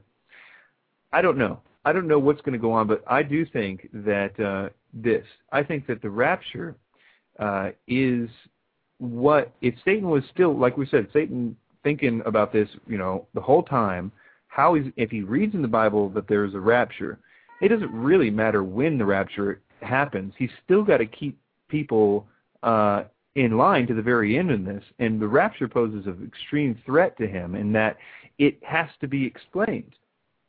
He has to have something in place to be able to say, well, I know that just happened. I understand. A lot of people just left, but this is why. And without that, he's running a major risk of this whole thing falling apart. I mean, he's got too much time and money invested in this thing to let it fall apart because he hadn't thought ahead to think of an explanation for what the Bible clearly says is going to happen. And again, regardless of the time frame, which I personally view the time frame to be pre-wrath, and I can show you really quick why it makes all the sense in the world. A lot of the reason that people think that it'll be pre-wrath or pre-trib or or post-trib are both right, and the problem is that they both have enough about the opposing view to point at them and genuinely say that they're wrong because of this thing or that thing. But the issue is that they're both. It's just about the definition of one little word that changes everything and makes it all fall into place, in my opinion. But yeah, we can finish up here if you want to. Awesome. I have a caller in queue. He's been waiting about 20 minutes. Would you like to take a caller, and then we'll go into let's take the caller first, and then we'll finish up kind of like we did last time. All right, Hold on. Let me bring him on right now. All right, Shepard, you're live with Chris and Doc. Go ahead and state your question, man. Hey, Doc, how's it going? Hey, Chris, I myself, I tuned in kind of late, so I don't know what all you guys were talking about, but I myself kind of believe the 2012 thing is a bunch of hype and kind of a deception, but I was thinking about something. Planet X actually, to me, has a lot of credibility, and I believe it's a totally separate event from 2012.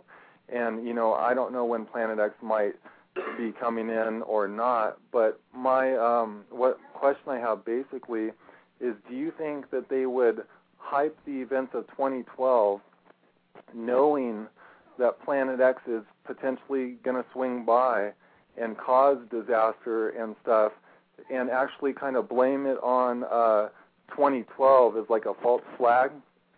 That way it would kind of cover up the passing of the planet. Well, I think there's something to what you're saying there. I don't think it's Planet X. I don't think it's a planet. I don't think it's a star. I think there's lots of good reasons why it's not. But the idea that you have there is something that's always bugged me, honestly, is that idea in that Zecharia Sitchin, we were talking a lot about this earlier in the show. We talked about Zecharia Sitchin and why it's not possible, why the Planet X thing was probably in the first place. It had a lot to do, in my opinion, with just lots of different things if you get a chance to listen to it. But one of the things that I always thought about with Zecharia Sitchin is that I honestly do believe Zecharia Sitchin was a knowing misinformation agent. This has a lot to do with my view on Arizona Wilder's testimony and different things like that, his evidence itself. But if he is really a disinformation agent of the level that I think that he is, then he would actually have access to probably some old data or something like that. And it's possible that one thing, if he was right about just one thing, it wouldn't have to be a planet.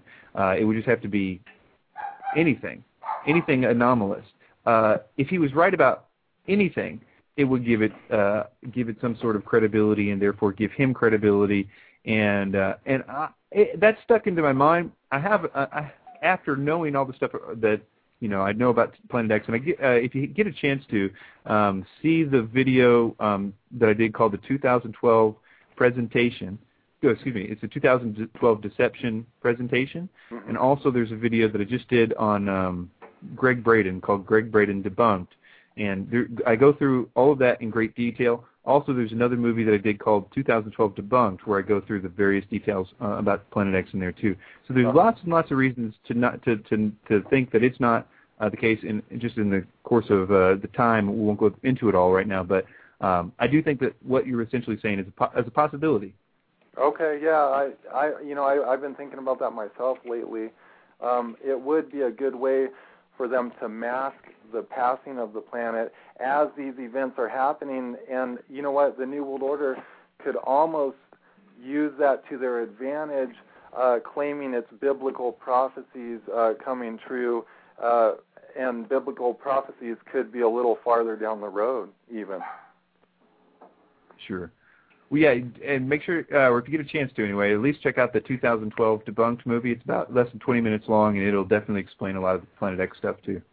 Okay, yeah, we covered a whole bunch of. We actually covered all those points earlier in the show as well, and we got about 8 minutes to go, and I have a couple more questions for Mr. White. So I'm gonna let you go, Shep. Feel free to call in anytime, my man. Yep. Thanks for calling. All right, so here we are now. We've gone through pretty much everything there is to the 2012 deception, and it leads me right back to here.